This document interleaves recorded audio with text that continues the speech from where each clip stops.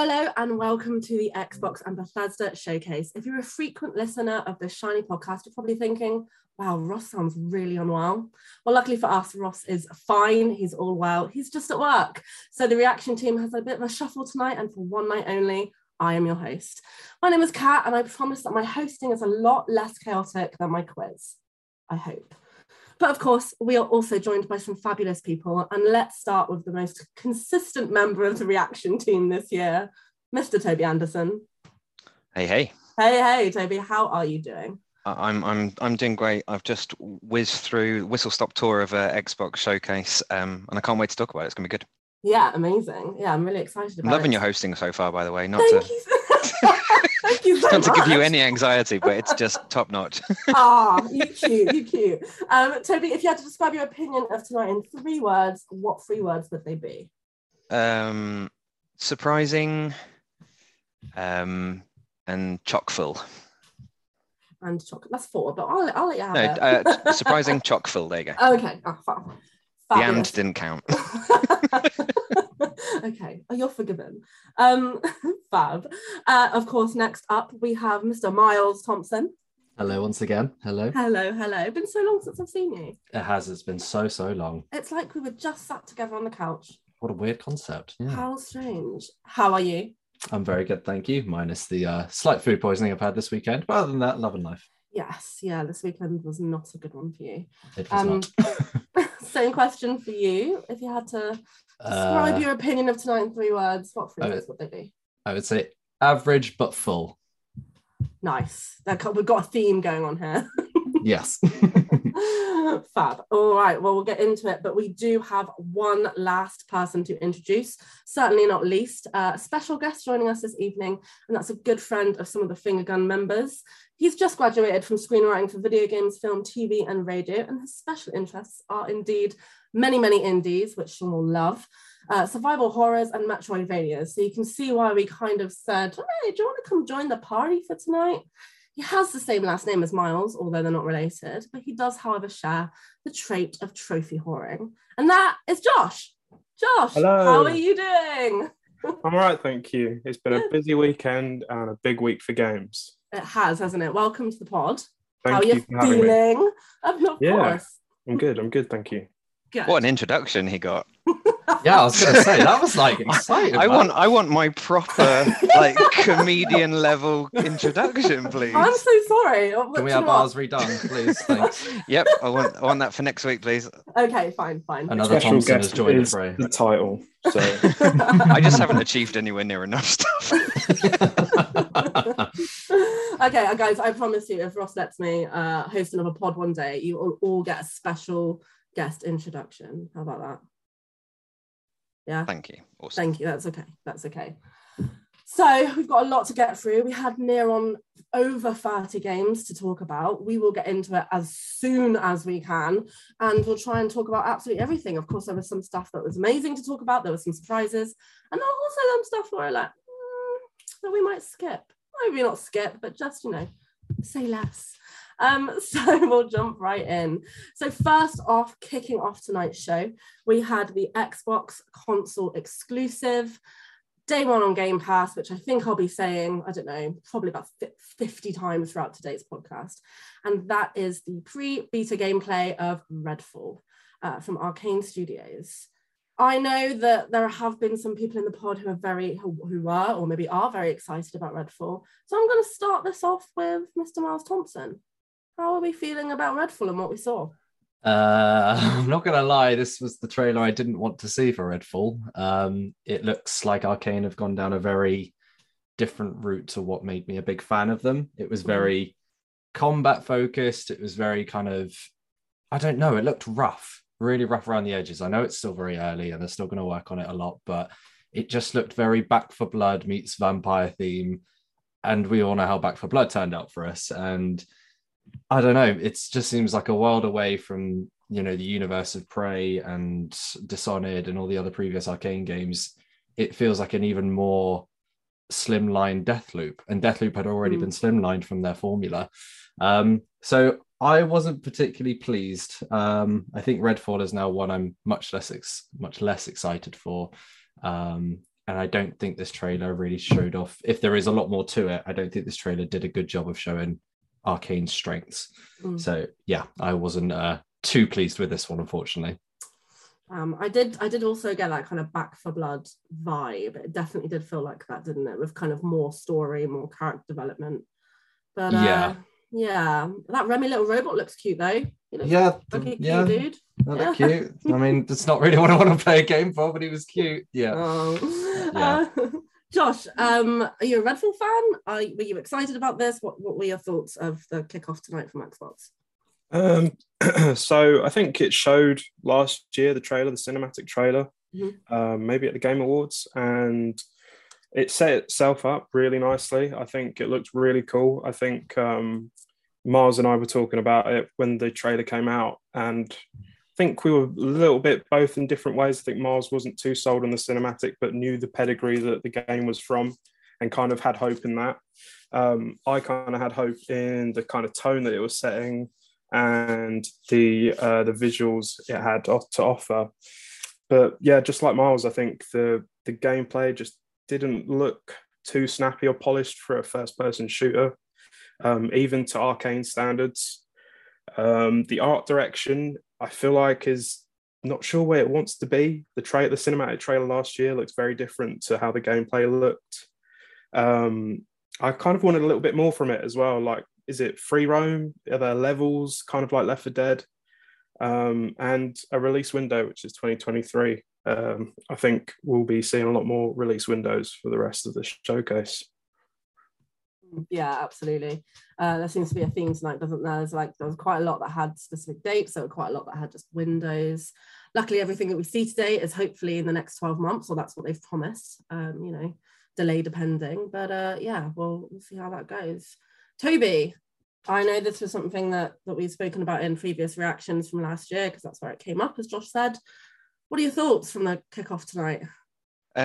Yeah, I think this is going to be a theme. So it was very, very Back 4 Bloody, which was kind of to be expected, just with a vampire tone to it instead of zombies and stuff. But I think where I'm going to give it a bit more leeway is that that's what they're intending to do. They were trying to do a 4-player co-op shooter thing. It's not very Arcane, absolutely it's not, but that's not what they're trying to do. They're not trying to make Dishonored again.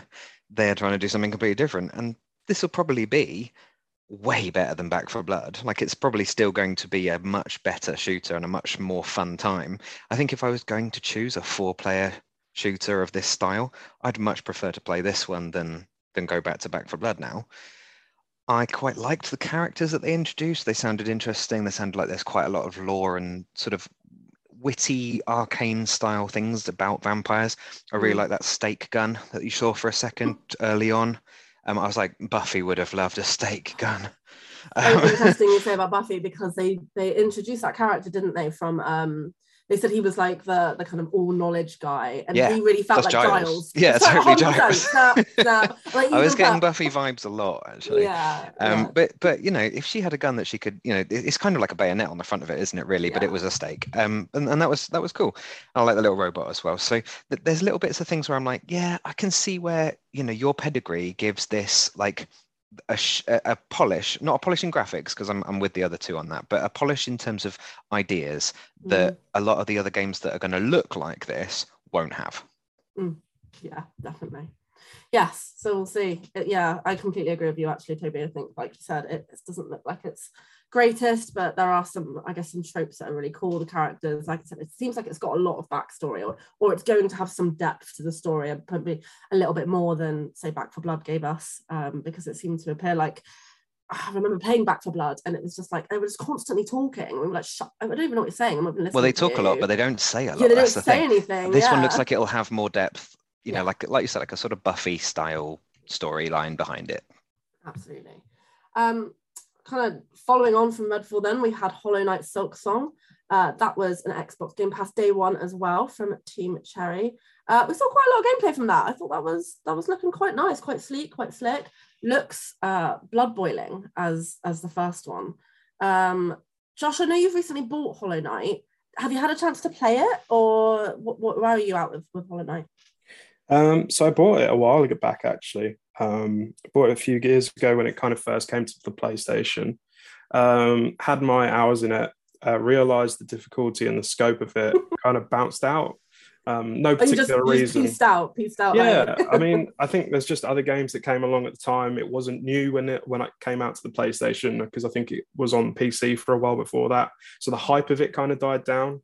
But I know that the hype for Silksong has been real for a lot of people, because it's got a very dedicated fan base, Hollow Knight. And I think anyone who has enjoyed the Hollow Knight and the DLC, they're going to be really upset tonight that they saw gameplay, they probably loved it, but still no date of release. And it's surprising for a game that's been talked about for so long, and it's like, yeah, it's around the corner. It's still not around the corner for everyone. Yeah, or not as around the corner as we'd like. Miles, will you be jumping into Hollow Knight Silksong at all? I've seen a bit about Hollow Knight, and I got it on PS Plus whenever it was on the deal. So I have it in my library. I've never downloaded it. I've watched some things on it, and apparently it's ball-bustingly hard, but in that really satisfying kind of, the game's completely fair. You just have to get good. And I think there's a part of it that does appeal to me. And the gameplay that they showed off, like you said, looked super smooth. I really like the art style and kind of aesthetic of it. It's got a really cool like charm to the whole look of it. And apparently it's proper, you find like secret areas, you can kind of funnel back on yourself and find like shortcuts to different places. And it's all very like skill focused. So it's as rewarding as you're patient and willing to put yourself through the pain of it. I think there's a trophy on there for doing like its hardest Colosseum, which is where you have to do every boss back to back without dying, something crazy like that. And I think there's even a modifier where it makes it like one hit kill you at any point. So I've heard a lot about its difficulty. I think it looks great. I'm not sure I'll play it, but it's one of those that I'd sort of like to play, but I probably won't ever get round to it. But for fans, I think it's going to be another good piece of content for it. Nice. Okay, and Toby, what's your kind of history with Hollow Knight, and are you excited? What did you think? My history, so I've probably got a bit further than either of the other two then. I think I got it when it was on PC, and there was still DLC coming out for it, like once every few months. New bosses and new this, that, and the other. I think one of the reasons that Silksong has taken so long is they're just trying to do everything at once, and rather than release like 6 different packs of DLC, or they just want to be ready with all of it before they start, rather than build it as they go. Because it was very like a sort of early access, and it kept getting supported for a long, long time.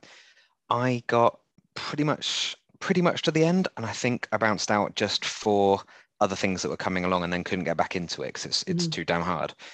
But I loved it. I think it's one of the best Metroidvanias around.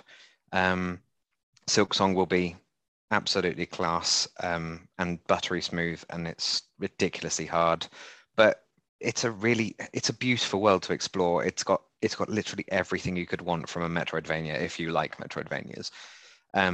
And just, I mean, I don't know if this is something that the others noticed, but or knew about. It's not hard to notice if you played the original. The main character is from the original one. So Hornet is her name. She's a boss and then a sort of supporting, mysterious character in the first one. And she's the one with the 2 horns and the little red dress that jumps about. I can see moves that she's doing that obviously you're now in control of, that she used to do against you as a boss, which is that's incredible. Which is kind of fun.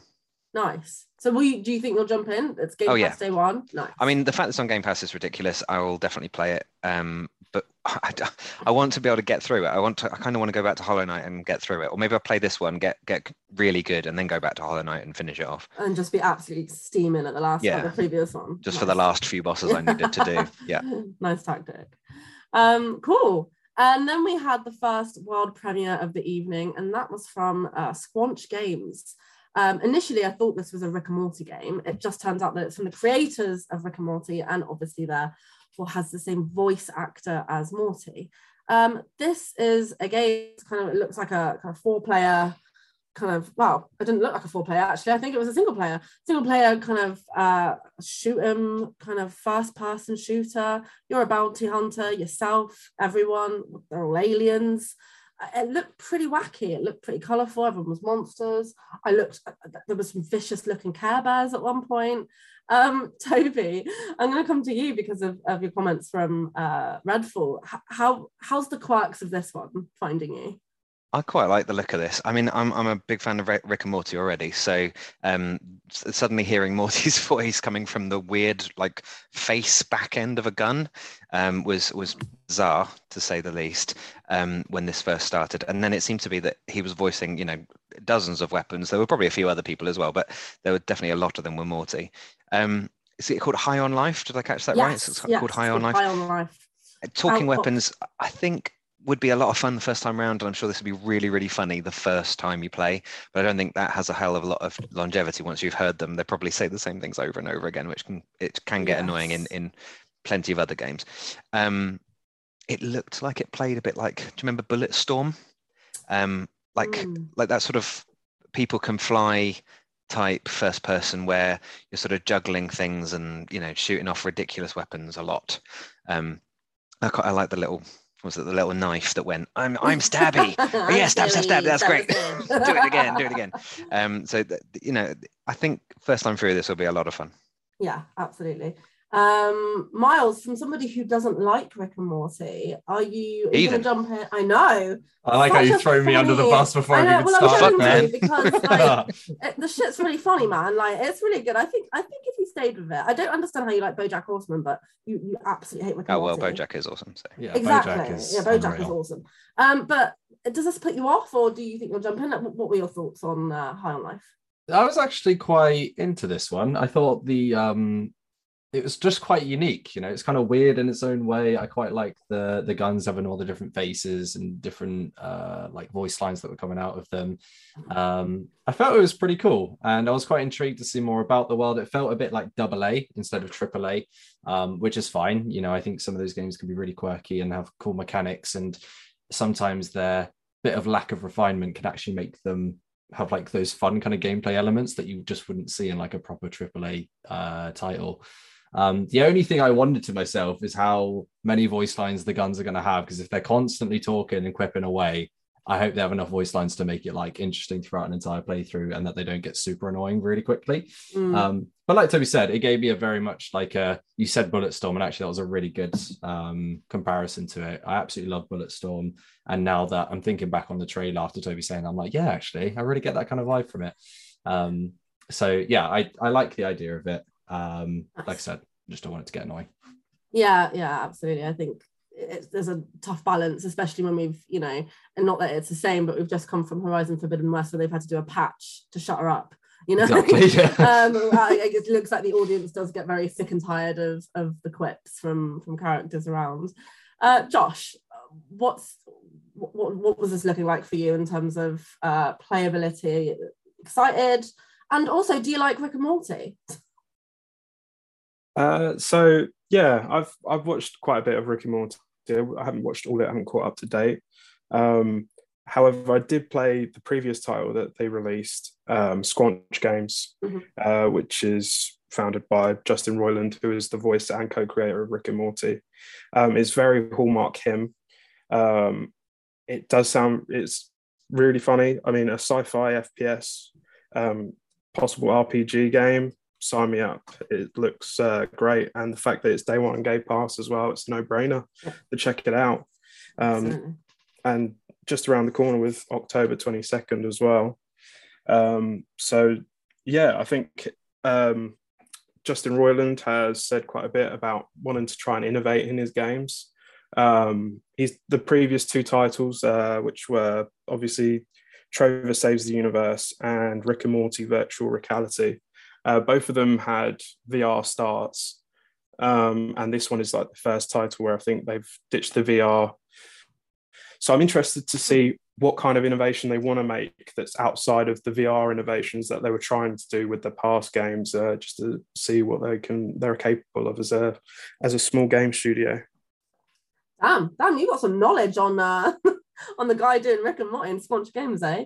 But no, that's all really good stuff, and yeah, it will be really interesting. I think everyone raises really good points, and I guess we'll see how it goes. But it did look really fun, and hopefully it's fun in like a South Park way, you know, like a Rick and Morty, and it does feel very reminiscent of exactly what he writes on the show.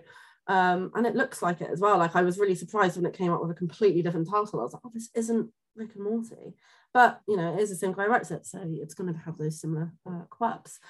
Right then, so some chat around Riot Games. So what we found out then is Riot Games, the studios behind League of Legends, is coming to PC and mobile. Not only that, they're unlocking every character from every one of the games. And this includes the big League of Legends titles. So we've got OG League of Legends, we've got League of Legends Wild Rift, we've got Legends Era, we've got Teamfight Tactics, and we've got Valorant, all coming to PC and mobile. Good stuff. Miles, where are we at with League of Legends? Never played it. Cool. I think it sounded like a nice deal for people who play those games. I haven't played any of them. Okay, fair enough. Toby, League of Legends fan? This isn't going to go well for you. I thought Arcane was one of the greatest animations I'd ever seen when that came out earlier this year. So the League of Legends world, I think, is fantastic. The games don't appeal to me in any way. Cool. And I mean, the fact that they're free and you know, they've always been free to play, but I don't think I've really had a system where they've worked very well. So if they're coming to system and console, that would be great. I'm not sure that's what I read though. Like you say, I think it's PC and mobile. Yeah. So if I can't play League of Legends still on my Xbox, then I'm still not going to jump in. I don't want to play it on PC. It's not my kind of thing. But yeah, they make some amazing stuff. I also, that music that we were listening to when they were doing their, you know, this is all the stuff you're going to get.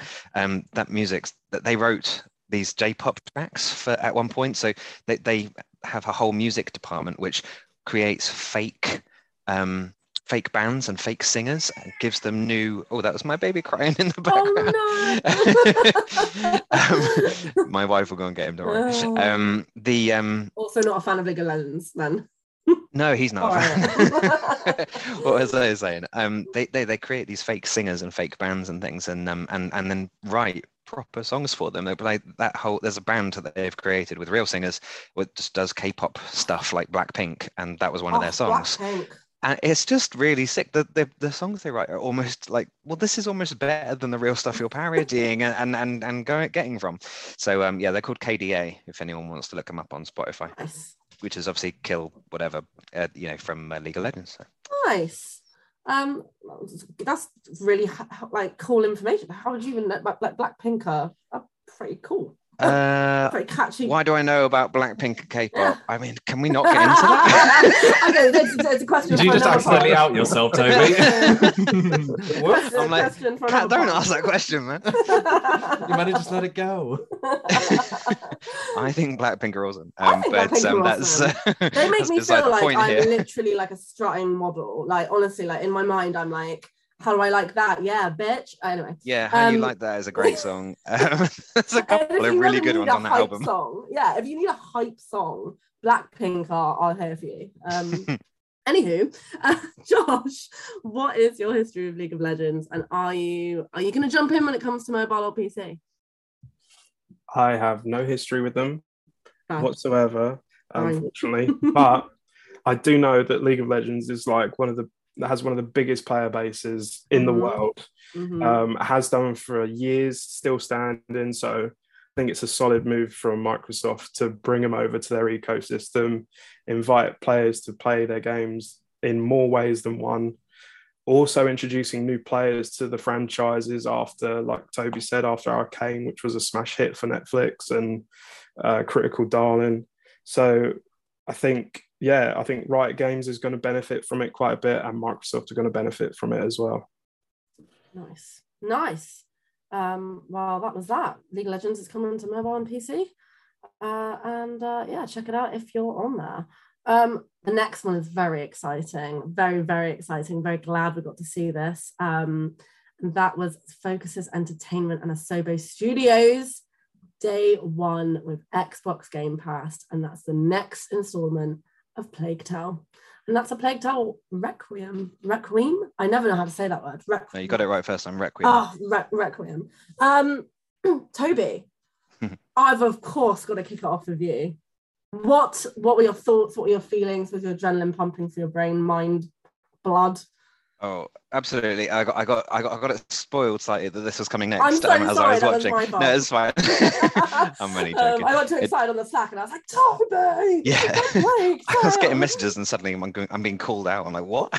What's this got to do with me? No, this is awesome. So obviously last year we saw cinematic for this and it got announced. We didn't see any gameplay, but this time proper gameplay trailer, loads and loads of great shots, and it's just an incredibly high fidelity graphical world for an indie studio to put out. It's incredible, the graphical level of this game. It looks AAA when obviously it is an indie title.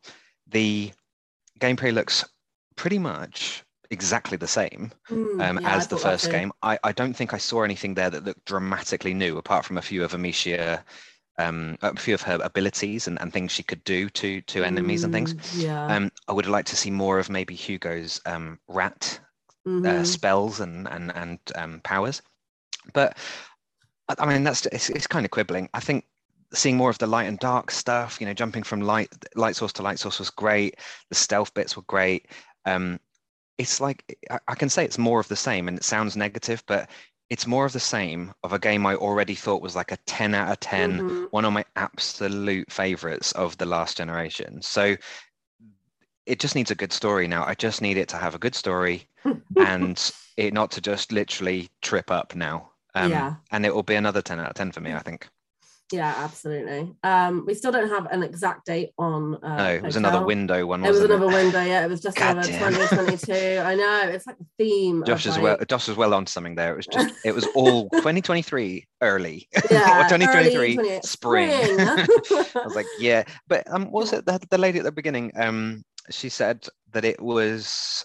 They were all within 12 months, didn't she? So that's the bit I'm going to grasp hold of and say it's before June next year, though. Absolutely. Well, before June 12th. There we go. So we know that it's by June 12th, 2023. But it has kind of labelled us for 2022. So hopefully we are getting it this year. Yeah, I think this one's end of the year. This is an October, November sort of a thing, isn't it? Hopefully. Yeah, I think if by June you've not got a date, then it's probably looking at the end of the year. If not, they're going to push it to the beginning of next. Are you down for this one as well, Kat, after playing the other one recently? Absolutely. Toby, you've sold me. You've got me sold. I'll be jumping in day one. Yeah, and I completely agree with you, actually. It does look a lot the same, but you know what, I knew you wouldn't mind that. I knew, you could see a lot of her abilities, and like the abilities that she later gets in the game when she's throwing the fire at the like the light sources, and when good bow and arrow stuff. Yeah, I did see her go under a table though at one point, so that was good, because normally you just go around them, don't you? You could go around the bigger under tables, but yeah, it's funny when we're like, oh, she can go under a table. That's really important. It was something she couldn't do. Yeah, it was really. There was like that big level where you had like all the tables in the big castle. Oh, and you had to keep like, you had to get some stuff and you had to go through that. Oh, that was a scary part of the game. But yeah, so I knew you would enjoy that, and it looks a lot the same, but also, like you said, it still looks awesome. And I wonder if there is an element of the fact that they've hid Hugo on purpose, because we know what he can do. We know he can do the like tornado. Yeah, maybe that's for a later reveal. Fights. Yeah, absolutely. Spoiler alert. Spoiler. If you've not played the first one. Oh yeah. Josh, what's your history with Plague Tale? What did you think of the gameplay from today? So I'm echoing kind of both of what you're saying, really. It's not necessarily game changing from the first one. They are kind of just expanding on the mechanics. I think Amicia is more of a violent character this time around, maybe with a little bit more anger behind her after what happened. Yeah, she was a bit reluctant before, wasn't she? Yeah. Maybe she's a bit more embracing of it now. In this trailer. It's kind of got like a little bit of a Tomb Raider, like 2013 arc, like that trilogy where she kind of at first is like thrusted into this world where it's like reluctant to fight, and now she's more like actively fighting these forces that are against her and her family. But yeah, I mean, it looks very high end for an indie studio. I think Focus are doing a really good job publishing a lot of like lower budget, like high-end games. They really know how to pick them and release them. But yeah, like you said, it's not much different. But is that a bad thing? I don't think so. As long as the story can continue, because I think where it ended in the first one, I feel like you would just started running after walking through the game. So I'm really excited to kind of see where that carries on from.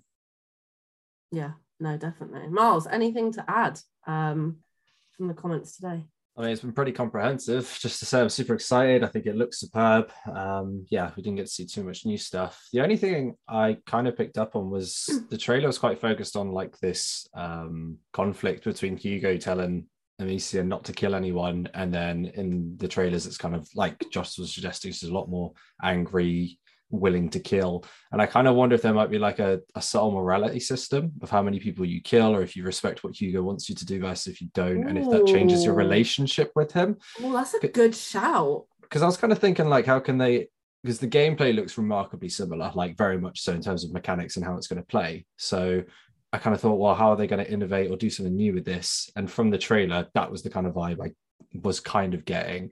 Obviously, it might just be based on pre-rendered CG scenes and how the story plays out, but I think that would be quite a cool concept if they put it in there. That is a nice shout. They're quite narrative focused, aren't they? So though it could be a morality system, it might be that there's, you're just forced to kill a lot of people at the early point, and that Hugo then just runs away. Do you know what I mean? Like, yeah, that kind of thing in the narrative, and you're forced to find him and bring him back and and apologize and all this kind of shit.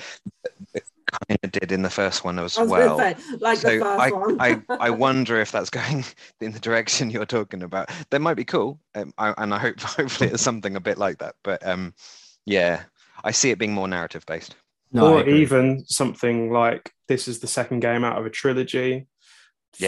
Sibling warfare happening at some point. They kind of have two different opposing ideas. It's very. Oh man, I don't want to fight Hugo. Oh, I do. Annoy us to death after his screams. No. I cannot wait. Bring on the third one where I get to go up against him. Yeah, get to sling some rocks. He's like replacing all the priests from the first one. At the end. Oh dear, that'd be bad. Priests. Yeah, the rat priests. Yes, exactly. Super exciting. Super excited for that one. That one is 22, like we said. It's a window. We don't know, but we hope it is this year. Next up, we had Forza Motorsport, the next installment of the game from Xbox Game Studios. It was done all in-game footage, 4K, and it's coming in 2023. And again, day one on Game Pass. They had kind of newest features such as dynamic time of day, they had weather included, and they've got temperature, which impacts rubber and track changes. All very good stuff. And of course, as with any Forza game, it looks absolutely incredible. Josh, how are you with Forza? Any history of Forza? How did you find the trailer of the newest installment? So I haven't played many Forzas. I've heard Horizon's very good. I think they've always had these two separate titles under the same brand. Horizon being kind of the more arcadey racer, and Motorsport being the more sim-focused one. I think they're trying to say a lot of things about kind of what you were saying with the dynamic features and stuff like that. It's very like minuscule details all packed into one game to get that more authentic feel of driving. I mean, they said it was like to the point of like specific 48 times improved physics simulations. Like, how do you calculate 48 times? Exact. But no, it's very meticulous. The car building, the tire changes, these are things that they said that the audience have asked for, and they brought them to it. It kind of makes me think that it's like the Xbox's answer to Gran Turismo 7. We don't know how the monetization aspect of this game could turn out to be or anything like that, but maybe it will make fans of GT7 go to this game because they do have like a few more extra features. It is ultra realistic just like that, and maybe less of a grind, less monetization, and a competitor to the games that have come out recently over it. Yeah. Miles, Forza? Yeah, racing games aren't really my jam. And the note I made is, does every racing game have to be pumped full of graphics steroids? Because they just They look are fucking ridiculous. Like it's just so impressive. There was a bit where they zoomed in on like the engine at the back of the car when it's in like the pit stop. One of the features they've added is like refueling and that side of it in the races. And like you could see every individual like link and chain piece of metal. And I was like, that is insane. Like the amount of work that they put into render it. And I know obviously they can build on top of like the work they've done on previous games, but even so, it just looks ridiculous. Yeah, I mean, racing games aren't really my jam, but you know, it's just another really good offering in the lineup and keeps it going. And like Josh said, it's a good competitor to Gran Turismo. Yeah, I feel like both platforms have got their own stellar series of it, and they keep pushing each other to really good heights. So, yeah, fantastic for people who want racing games. Amazing. Toby, you're a avid game passer. Will you jump into Forza Motorsport when it's out in 2023? This is the kind of thing I'd give a try to, but because Game Pass is like a perfect place to play a demo of something. Do you know what I mean? Yeah. But I'm with the other two. I'm not really into my like hyper real racing sims. I much prefer wacky ones with weapons and carts and things like that, or Wipeout or something. Do you know what I mean? Yeah. That's much more my style. So yeah, this one graphically, yeah, steroids. That was a great way to describe it. It's not really my cup of tea, so I'll keep it short. Fair enough. We will move on then. Then we had apparently Microsoft's longest running franchise of 40 years. You can visit giraffes, I saw in this. And in November 2022, Ross is going to have a field day of the fact that you can fly a Halo rig. It is Flight Simulator, and that's available. Well, the setup is, well, the Halo thing is available today on Game Pass, but we've got the 40th anniversary of Flight Simulator also coming. I don't really, I think I know the answer to this, but Miles, Flight Simulator? I mean, no, but whenever I hear the Halo music, I have a good time. And the Halo music was just as awesome as it was. To be fair, you know, Miles, I'm not very good with studios and things like that. And Miles is very good. He's got a very good eye. Seconds within something. He's like, this is Halo. And I was like, no, we're on Flight Simulator. And he was like, no, this is Halo. So, yeah. So not for you then. You just hear the like drumming like noise of the voice and you're like, there's Halo, there it is. And I was like, how are they going to get Halo into this? But it's a pretty cool idea and a nice mix between the two series. So yeah, it's pretty cool for Halo fans. Yeah, super cool that that's coming. Well, that's available today. And then they've got the newest, I guess, installment available in November. Josh, any history with Flight Simulator at all? Or any interest? None whatsoever, I'm afraid. But good news for Xbox fans, I guess, with the Halo stuff introduced into it. I mean, I think it's had a little bit of a resurgence because of Top Gun Maverick coming out, and you can kind of fly the Top Gun stuff as well. But yes, to have a game that big flying across the world on a console, I know it's through the cloud, but you know, it's not for me, but I know it's a big thing. Nice. Toby, where are you with Flight Simulator? I'm still on the landing strip, I think. I've not taken off. Are you still in the airport at Costa Coffee? Yeah, I'm at the airport. Yeah, absolutely. They won't let me in. Fair enough. It's kind of the same thing as Forza. It's too hyper realistic. I think I just get sort of, you know, fatigue from just looking at the hyper real stuff like that.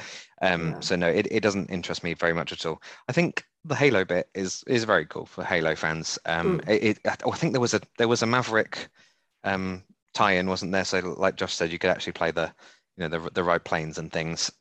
Any tie-in they do where you can fly the right thing is going to be fun.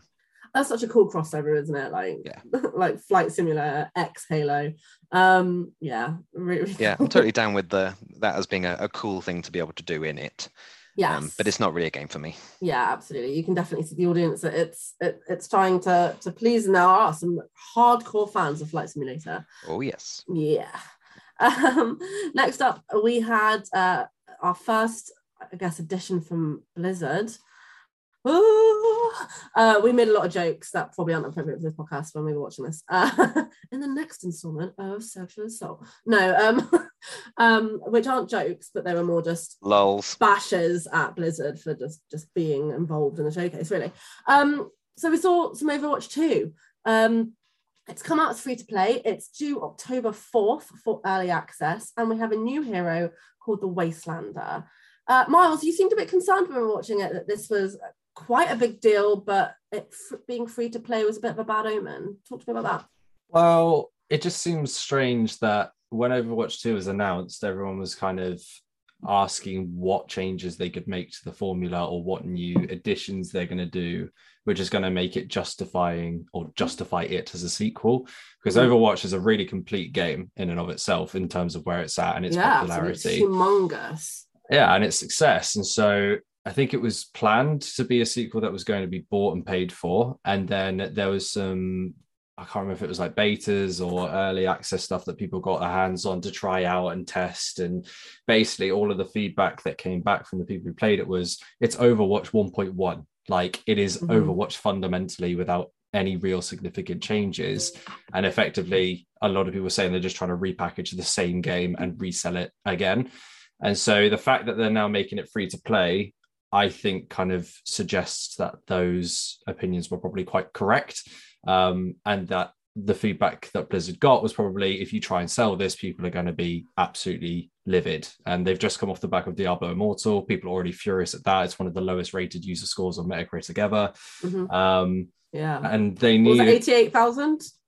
Oh yeah, it was £88,000 in order to max your character. Yeah, ridiculous. And I think it was sitting at 0.3 on as its user score. So yeah, they kind of need a bit of a win in terms of PR. And I wonder if them announcing this as free to play is a way of saying, yeah, you know what, fair enough, we're going to release it for free in terms of the content and everything that you're going to get from it. Please don't bully us anymore. Please don't expect too much of this game. Like, I really feel like they're trying to dampen a bit of expectation of how much is coming with the sequel. But again, if it's a live service, they'll be adding to it over time. So yeah, I think it's a move to damage limitation, really. Toby, what do you think of this? Do you think this is kind of a wet lettuce apology from Blizzard, trying to kind of pull back some fire, or is it just something that they've planned, quote unquote, from the start? No, I think Miles is absolutely on it. It seems like a very much sort of, this is where games go when things start to go wrong. Yes. It's where games go to die. Yeah, that's kind of where I was going with that, but then I thought no. That was massive. it's the right sentiment though, for sure. I don't think I've got a whole lot to add to this. I've not really played Overwatch, and though I know it like because of popular culture, I know who Tracer is, and I know who these characters sort of are. It doesn't mean a whole lot outside of, you know, seeing them in other places you know, randomly. Absolutely. So that's all I can add, really. I don't know enough about it. It's not my kind of game. Fair enough. Josh, anything to add in terms of Overwatch 2 or Blizzard? So I'm going to play devil's advocate for Blizzard a little bit, and as Spider-Man said, you only get one. Never going to do it again for that for Blizzard. But I think part of the free-to-play aspect is inclusion. For the first game, they have said that people that play Overwatch 1 can play Overwatch 2, vice versa. So no one is separated from each other in terms of the player base, which I think is a good move, because as Miles has said, the feedback is that it is almost an Overwatch 1.5. It's not an Overwatch 2. However, the paid aspect is the story mode, is the PvE mode that they are releasing, which I was kind of hoping to see at this event. Just a little bit of something about it, how it works and stuff. I think they've showed it in the past. But yeah, the fact they've not showed short story makes me think that it's a longer ways out than I think they anticipated. Is this a single player story mode? It is. It's like a PvE mode, so I think you can play it on your own with some AI. It's a story aspect. See, that might be a way in for me. Yeah, but that is the paid aspect of the game. That is Overwatch 2, as opposed to new hero, the Wastelander. I've not been on it in a very long time. I think the culture around the gameplay has been quite toxic for some of the players, and it just bogged me down a bit playing it after a while. Even though the game was quite phenomenal as a hero shooter, the new hero looked interesting. Didn't see anything of it though, which is a shame. You know, it's their special ability, how they play, what class they are. You know, they've got the tanks, the healers, the DPS. Don't know anything about it, but I guess we'll probably see some sooner, like very soon. Nice, yeah, it'll be interesting. We shall see. That is October 4th for early access. Overwatch 2. Next up was another world premiere from Xbox Game Studios, an Oxide game production. Probably something that's definitely Miles's wheelhouse, and that's a turn-based strategy game called Ara History Untold. We didn't see any gameplay for this, but it is day one on Game Pass. You can build. I did notice you can build like a unicorn world. I'm here for that. Miles, I'm going to trust you to notice the bit about the unicorn. There was this fountain. That completely passed me by, that bit. Yeah, there was like this bit where they panned under the unicorn, and I was like, do you know what? Unicorn community, why not? Why not? Miles, I'm going to kick this off with you. You like it? You like it? I mean, it was a pre-rendered trailer, so it's hard to gauge exactly what kind of strategy game. I got the impression it's going to be like a civilization or like a 4 times grander strategy type rather than a Total War or like a Stronghold type RTS. The idea of it's cool. It looks like it goes through different eras, different time periods, and what you can build and develop, and the kind of worlds that you'll be creating and managing. The cool concept of it is right up my street. I love RTS stuff and strategy things. I'm sure you'll be stealing it to create your unicorn shrine at some point. But yeah, there's just a bit of a lack of detail about what the game's actually going to look like. But in my head, I'm thinking it's going to be civilization type. So yeah, it should be all right. Nice. Josh, how are you with turn-based strategy games? Are you a fan? I've played a couple. Honestly, when the trailer was playing, I thought, is this a new Civilization? Yeah. But it wasn't. It's a completely new IP. I think it looks like it could be kind of mixing a bit with fiction, with fact of history. You can kind of make history your own, with some actual truths in there as well. But other than that, yeah, it's coming out soon, I think, right? It didn't have a date, as far as I've got on my notes. So I'm assuming within the next 12 months. But I don't have an official date for that, but I will double check my records. Toby, how are you with turn-based? And did you like the look of this? I mean, same as Miles has said, it's almost impossible to gauge from a cinematic trailer like this really what you're getting into. Was it Civilization-like? Was it SimCity-like? Was it, I don't know, was it The Sims-like? You know, was it something completely different? It's hard to know what real-time strategy means, because it means a lot of different things these days. Yeah. But yeah, I got a Civilization vibe from it. It's the kind of thing I used to play a lot. I think I said on the podcast the other day, like Age of Empires and things. Really, really love Age of Empires, but I'm not a massive fan of the ones that are a bit more management-y, like a bit like Civilization got. Yeah. So yeah, it's I'll wait to see what it looks like when we get proper gameplay. And double checking, there is no date so far, so we're just assuming a big window of 12 months. You're going to have to put your unicorn world on hold. I will do. If I'm that desperate, I'll go to Minecraft. But to be honest, you've sold it more than the trailer did. The idea of a unicorn world now makes me think this sounds like fun. But it honestly panned under a unicorn. Go back and check the trailer. I'll have a look. The actual trailer though didn't really do anything for me. No, it did look a bit kind of wet in terms of that. Next up, we had the Elder Scrolls. Pete Hines came in for a chat, and that's going to be available next week. It's called High Isle, and it's a new expansion, brand new adventure, new kind of events, new people to, I don't know, kill, fish. As you can tell, my Elder Scrolls knowledge is few and far between. I've not played it online ever. Toby, have you ever played the Elder Scrolls Online? Sorry. No. Okay, cool. This whole Bethesda bit I found very much like just reasons to jump into games that already exist and that I don't play already. So yeah, it wasn't doing it for me. If you're an Elder Scrolls Online player, then cool. Here's a whole new place to look around. Absolutely. Josh, you seem to agree then. Definitely. I mean, it's been 4 years since we've seen anything of Elder Scrolls 6, and they just seem to be putting more into Elder Scrolls Online.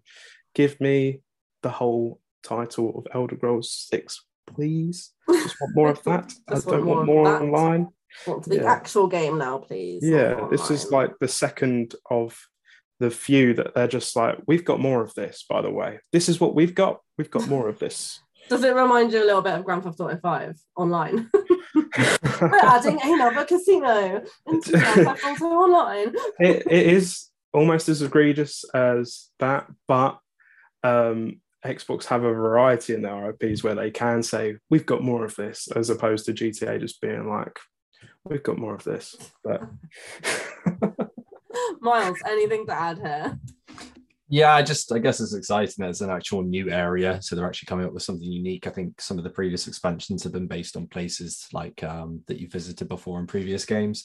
So they're actually adding in, well, I guess I don't want to say putting some work in because it sounds like I'm being derogatory towards them and I'm not, but they're coming up with a fresh idea for the game. And with an MMO, you've got to keep it fresh and you've got to keep people invested. So it's not a surprise to see it here and that there is an expansion.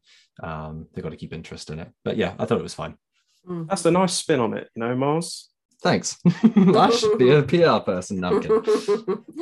And then I guess the next two expansions of, like this is a window of expansion. So we've got Fallout 76 expansion, Expedition to the Pit. And that's coming out in September. And again, day one on Game Pass. And then we've got Xbox Game Studios Forza Horizon 5 expansion with Hot Wheels coming in July 19th. So we have a bit of a window of expansion there, like Toby was saying. Toby, any interest in Fallout or Forza Horizon 5? I know you said that you kind of jump in, jump out, but it's not really your thing. What about Fallout?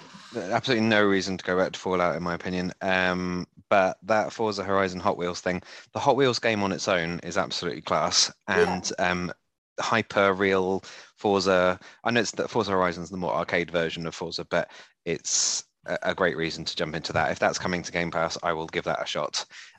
With, tracks that go, all over the ceiling and all the weird and wacky cars that Hot Wheels comes with, it looked like a fun time.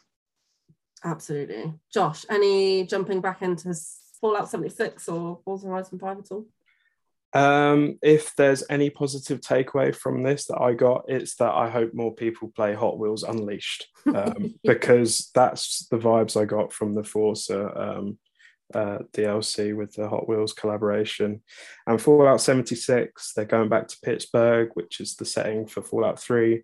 I think that's a bit of a nostalgia play for a lot of people who loved Fallout 3. I think 3 and New Vegas as well, where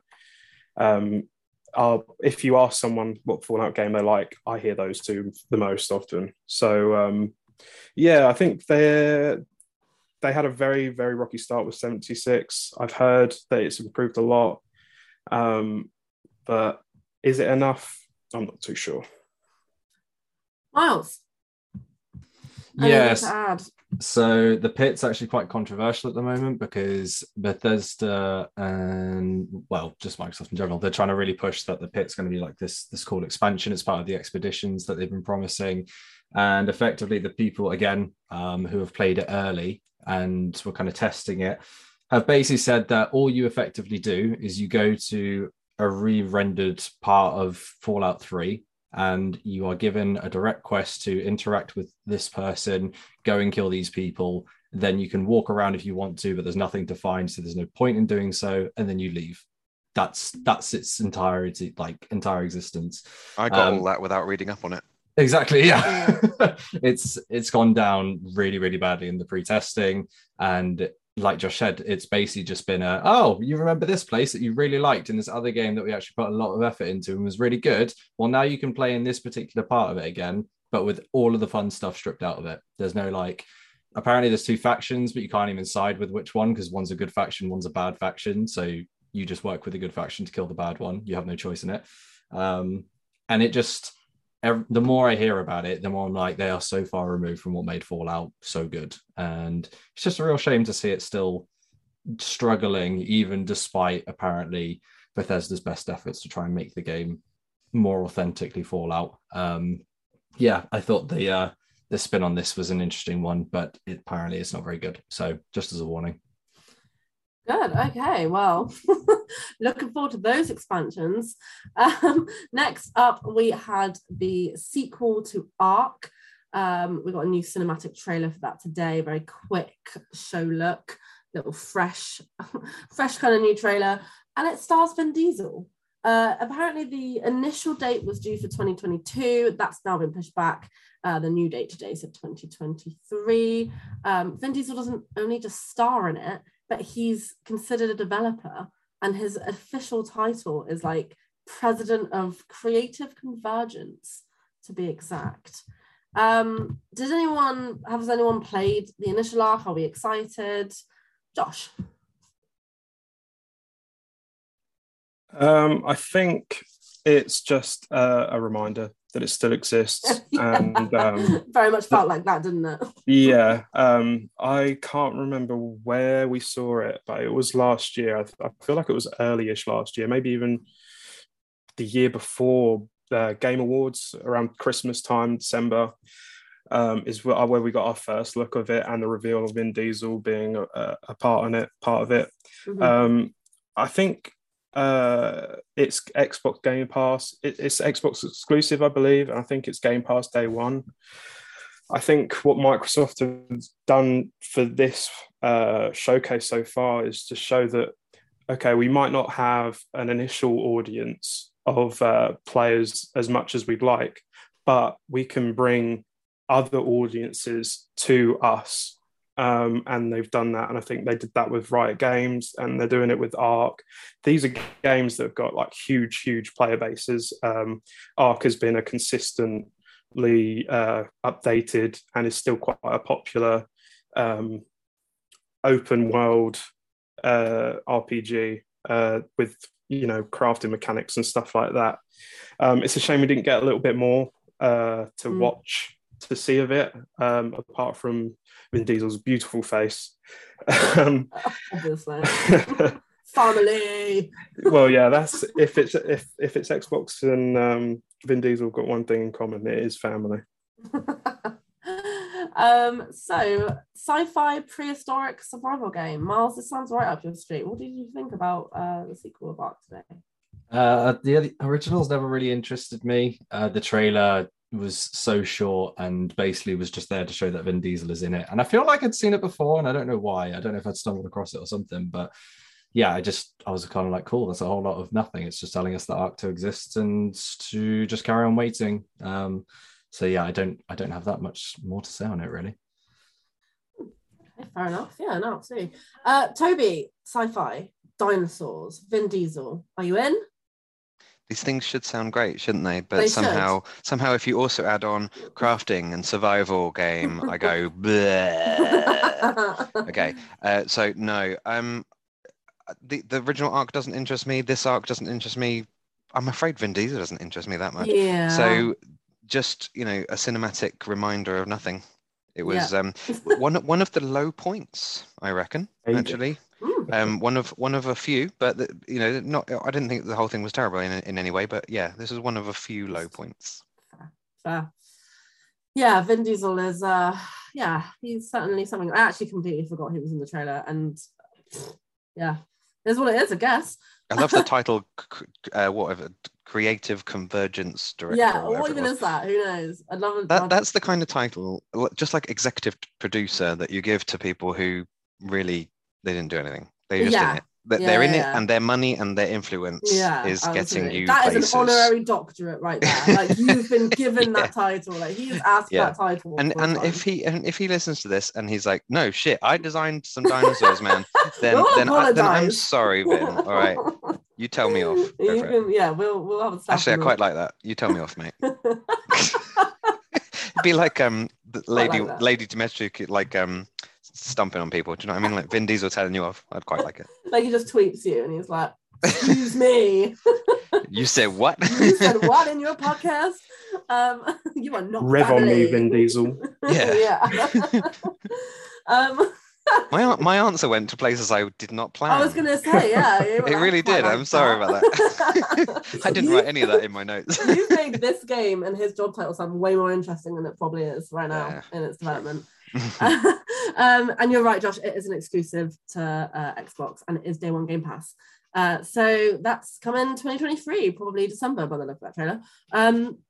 Next up, we had a console exclusive. I actually remember seeing this last year, and it was the gruesome Scorn from Kepler and Ebb Software, coming 21st of October, day one of Game Pass. Miles, what did you think of Scorn? I mean, it looks intestines out. I mean, it looks absolutely disgusting, but in that kind of like really morbid, gross, I kind of really want to play this to see if it's as like awful as it looks in like just the aesthetic way.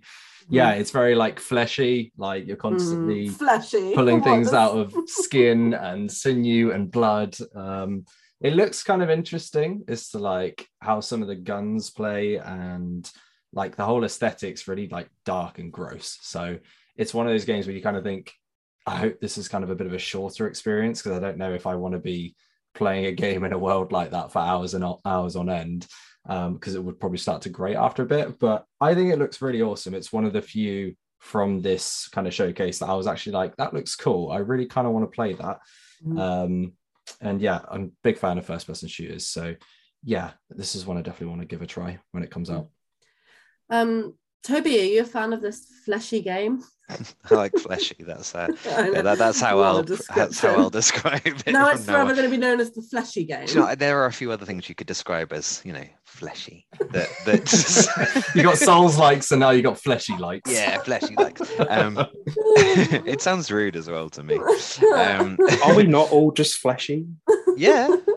This is it. There's lots in it. I did go down the rude avenue though, and we were like, yeah, I'm definitely thinking fleshy. Rude things when I hear fleshy. Anyway, I think it looks revolting. I think it looks like the kind of thing that I'm really glad is on Game Pass, so I don't have to spend money on it, but I can try it out, because I probably won't like it for very long. I think I'll like it and I want to play it for an hour or two, and then I'll go, do you know what, this is just morbidly depressing throughout, and it's going to put me in a terrible mood, and then stop playing it.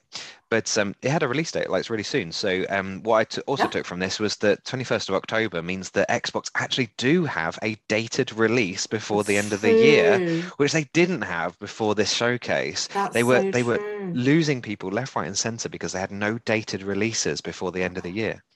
Xbox. And this is one. So I was like, the Xbox will be all over this. That's the fleshy game saves the day. I was just about to say Xbox, the fleshy game, late 2022. We're still in. It's we still have the fleshy game. I really want to write up a news piece and just be like, the fleshy game arrives in October. It's like when we talk about Stray and we just call it the cat game all the time. Literally, yeah. Although that's kind of more endearing and out of love, whereas this one, like, it's fleshy and revolting and disgusting, and I want to try it. That sounds wrong as well. If I didn't know you were talking about Scorn. Someone's going to fleshy and resulting and disgusting, and I want to try it. Someone's going to clip that bit and then use it. It's going to happen. Josh, the fleshy game, does it appeal to you? Yeah, do you know what? I think it does. I feel like it's what Agony hoped it would be. I think Agony is a similar style game that just flopped. So I hope this one kind of sets up what it promises. I feel like October, the date, being a few months away, not only seeing this much of it, no gameplay or yeah. Is that red flags? I don't know. I just hope they deliver because it looks great. Yeah, no, I thought that too. Well, that was the fleshy game on the 21st of October, day one with Game Pass. Console exclusive. So if you have an Xbox, please let us know how the fleshy game is in October. That was by Kepler, and the latest next edition from Kepler is a third-person action-adventure game that we saw called Flintlock, The Siege of Dawn. We saw a lot here, actually. We saw, her beating up humans, birds, giant spiders. We saw her gliding through the air. This looked pretty cool. It's piqued my interest. This is one of the high points for me. We'll, of course, in beta gameplay. But I mean, it looked pretty rad. Toby, any ideas for Flintlock Siege of Dawn? I was hoping you'd come to me on this one. I thought of you. I did. I was like, this is a Toby game. Yeah, so this really, really piqued my interest. Like that's the kind of thing in the middle of an Xbox showcase where I'm like, that's the one that I'm going to take away and go, do you know what, that was awesome. I'm re-interested again. Yeah, exactly. It rekindled something a bit. So I wrote, you can turn into a dragon dog and fly. This is Forspoken, but with weird creatures and aliens. Yeah, I really got a Forspoken vibe. Yeah, it had a bit of a vibe of Forspoken. Like, we're just going to kind of get 2 Forspokens in the space of 6 months, which is maybe not a bad thing. And she also did like this incredible dodge at one point that a boss was throwing things at her like it was Returnal, and she did a triple jump dodge, and I was like, come on, that's like awesome. Doof. Kept jumping away from it. I was like, okay, that's cool. So yeah, I got some really good vibes from this. I quite like things that have a real biodiverse feel to them and have like new alien races and weird dragon dogs and shit. This is why Everwild always looked good to me. This is why Horizon appeals to me, because of the robot biodiversity. It's got that feel, which is probably why it appealed so much. Yeah, definitely. So yeah, that one's going straight on the radar. And day one. This is day one on Game Pass. Day one on Game Pass. If I so at the moment I've quit my Game Pass subscription. I'm one of the people who jumped out because of 2022 looking so bleak. But maybe there's a point in sort of November, December where I'm going to jump back in, and there'll be lots to come for 6 months. Yeah. This will be one of them. And I wonder if actually now they've really started to get those dates that can be kind of confirmed. They've started to do it probably because they've noticed that. They're losing subscribers like Netflix are at this point. Absolutely. But no, I completely agree with you. That game looked flipping awesome. She was doing all sorts. Josh, third-person action-adventure. How did you find this? I know you're a Horizon fan. I know you're kind of third-person action-adventure fan. Yeah, so I think this is something that Xbox have needed, is one of these type of games. I think the next couple of games that we're going to talk about have a very similar theme to them on how they play, and this is one of them that isn't that. It kind of gave me like Godfall vibes as well, the aesthetic of it a little bit, kind of very naturistic, but also high-tech, sort of futuristic looking, and I'm really digging it. Some of the footage suggested that it could possibly be an open world, which I'm excited about as well. But yeah, just kind of echoing both of your sentiments there, it's one of the highlights for me on this showcase. Yeah. Miles, what did you think of Flintlock Siege of Dawn? I think a bit like Forspoken, I'm a bit less keen on it. I think it was one of the better games that they showed off, and I think, like Josh said, it's one that Microsoft have needed. And I think if it's given the time and the budget, it can be a really good game, and I'm hoping it does succeed. I liked the mix of like guns, magic, and kind of like melee weapons with axes and all sorts, all thrown in together. It should make for quite an engaging combat system, and it looked quite visceral in places, which I'm a big fan of. But yeah, there's something about both this and Forspoken that just don't quite grab me yet. They're kind of games that I'm going to kind of play the wait and see to see if they're worth picking up, or whether it's worth just picking it up on a discount or later down the line. But yeah, I think it's a good one to fill in their roster a little bit. I think they've needed free on Game like Pass this. Isn't enough for you, Miles. No, it's not. That's not free enough. No, it's not quite free enough for my subscription. I'm going to wait for it. I'm going to wait for a sale where I can spend money on it. No, They need to hand deliver it on a red velvet cushion for you, do they? That's it. To be fair, I'd forgotten it was on Game Pass. It's a fair point. It probably is one of those I'd play for like a few hours and then jump out of. Sorry, how can you forget? Right? So every single one said, play it day one on Game Pass or whatever, and it was like impossible. I suppose you can glaze over at one point and just think, they're all going to say this, so I forget that any of them say it. Yeah, all of them are like world premiere day one, and it's kind of like, okay, I'm just going to wait until the actual game starts. But also, I'm new to the whole Game Pass thing, so I'm still getting used to it. Do a shot every time they say day one on Game Pass. Oh my God. I wouldn't have made it halfway. I think about 5 or 6 of them in, I had that exact same thought, and I was like, you could wreck yourself on this. I don't know why they just don't say at the start. Just be like, everything you're going to see is pretty much day one on Game Pass, unless we say otherwise. I think she did. I think was it Sarah Bond? I think that's her name. I can't remember. She said something like it. 30 games. They're all going to be on Game Pass. Something like that. But we're going to tell you every time anyway. We're going to tell you every time in this big trailer-like animation. Does it not shock you every time you see one of these and you're like, oh, this looks good, and then they say it and you don't forget, but you are again reminded. I am. I think I'm happy every time. I'm like, that's on Game Pass too. Why they say it every time. They know you guys well. There's that bit of serotonin. Oh, day one on Game Pass. Oh. It's going to be great when PlayStation Plus can do the same thing, and they can go, Fingers this crossed. will be on PlayStation Plus. Really, they haven't say it about day one stuff yet. Let's hope it will happen. What they'll end up doing is being like, play the first 2 hours of the game for free. You can play a demo. Then you pay £80. You can play the most boring parts of the game first. Are we shooting on Sony and bigging up Xbox right now? I think when it comes to Game Pass, I think that's the only thing you can do, really. And that's it. No kidding. We're halfway through. This was a monster showcase. So next up, we had a world premiere, Xbox Game Studios, Mojang Studios, from the creators of Minecraft, a story-driven, strategy-based game from Minecraft called Minecraft Legends, you say? Toby, I know Elliot's not old enough yet, but are you old enough to play Minecraft Legends? I'm too old.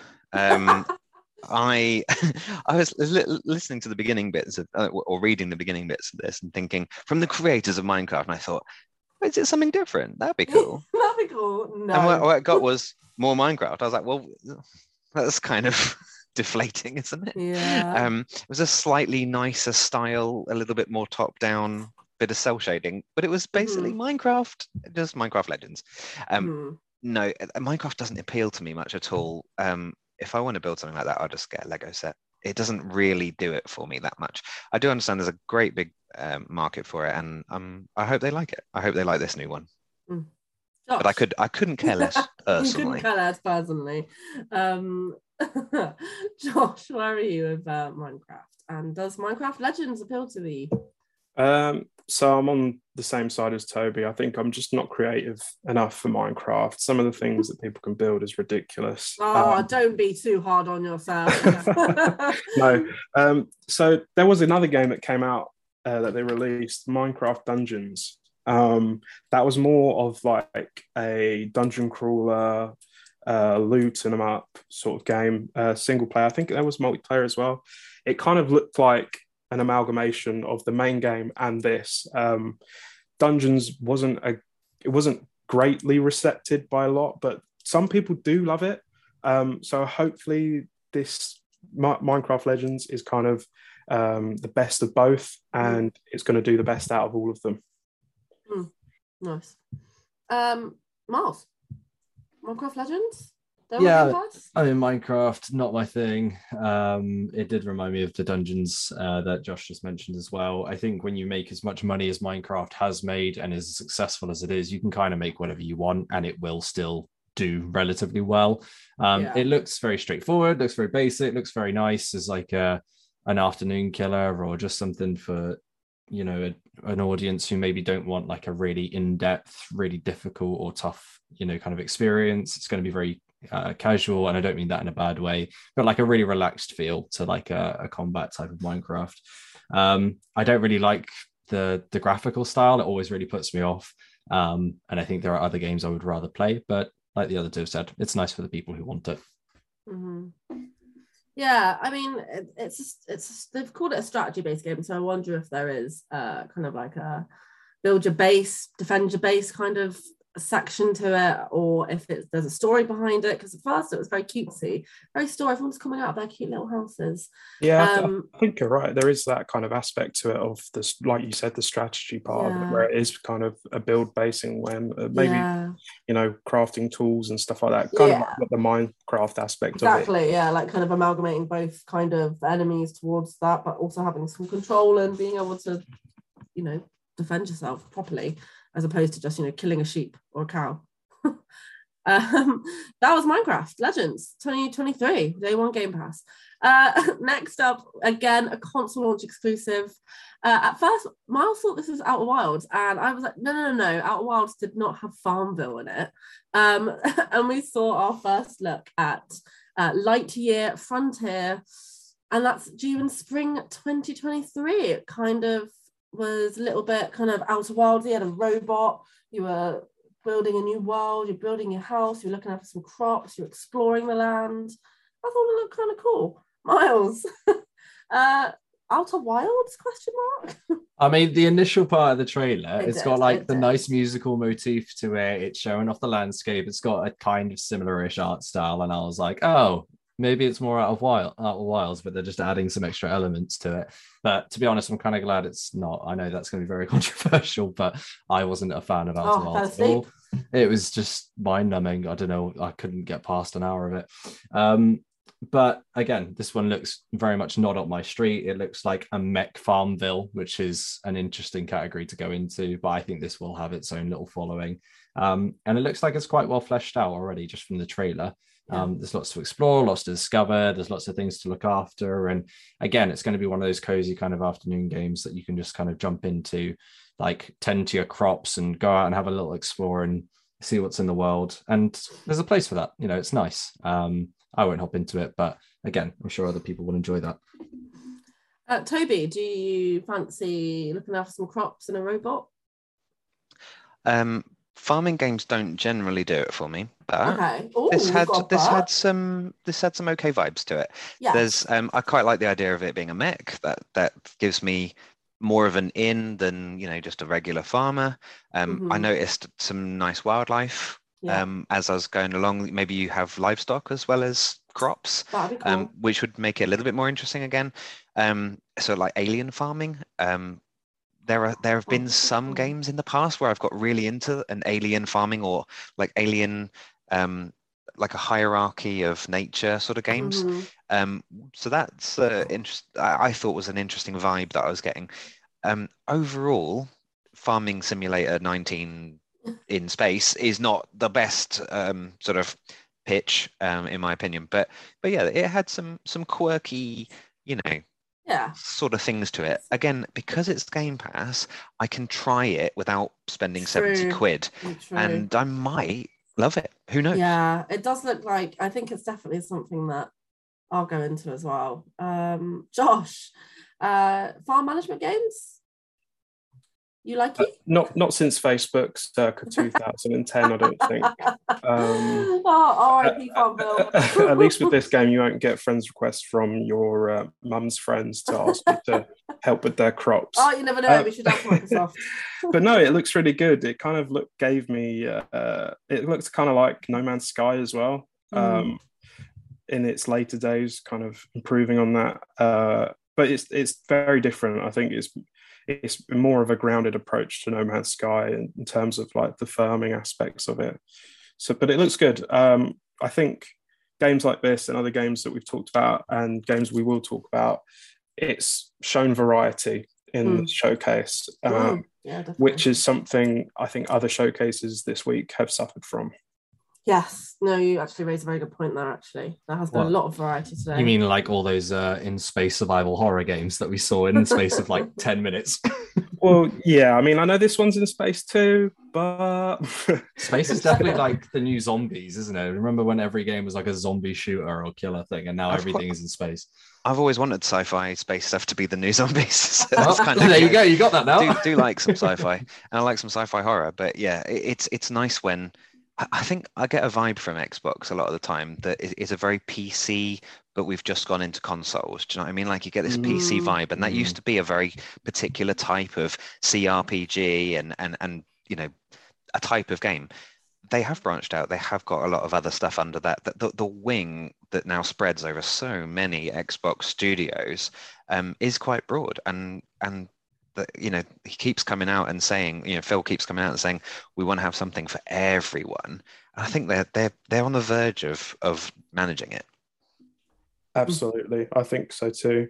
And I think I can't remember what I was going to say, but Oh, sorry. No. It was going to bounce off what you were saying about the variety and stuff like that. And I think, and the kind of fluidity between PC gaming and now Xbox gaming. I think they're both. You're right. They're almost becoming more of a symbiotic relationship, and that shows in their cloud gaming and their streaming services that they want it. They want the Xbox service on both to play hand in hand. So I think you're right that they're trying to get that audience and bring them over just like other games. Nice.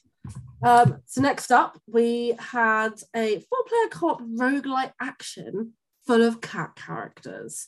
Gunfire Reborn is coming out on October 22nd, although we didn't see too much. Someone who loves animal games, Toby. Miles. No. I think I'm meant to love this. Yeah. Do you not? But the butt goes the other way this time. The butt goes, I don't really care for the graphic design. I don't really care for the 4-player co-op shooter thing. And it looked like it was just narrative-less violence with cats. And I just have no real interest in it. I mean, they're marginally, nicely put together, little furry characters. But yeah, I again, it's, I'll try it out for 5 minutes. If it grabs me, then great. But I don't see it doing so. Josh, cat-like, roguelike, co-op. I mean, it's all in roguelike. Cat-like, roguelike, co-op. I mean, it's kind of all in your wheelhouse, right? Yeah, these buzzwords, they should be singing, shouldn't they? Yeah, they should be singing. Oh, they're not singing, or they're singing badly. Well, we never got round to my 3 words to summarize the showcase, but my 3 words would have been 4-player co-op. I deeply apologise. Do you know what? I was too busy doing your special introduction that I forgot your 3 words. If it makes you feel better, Josh, I didn't say my 3 words either. But so your shall we take this moment to give you your 3 words? We shall. And what was your moment? Yours was 4-player co-op. Yeah. Okay. My 3 words was better last year. Ooh. Yeah. Maybe we should have kept that one quiet. Yeah, we should have. Oh, wow. That's okay. That's what editing is for. No, I'm kidding.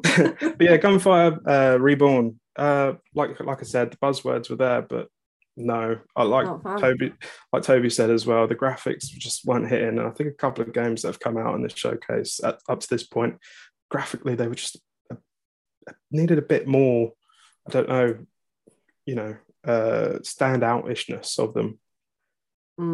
Yeah. Miles, anything to add? Yeah, I was a bit more savage with this. I think it looks pretty trashy, to be honest.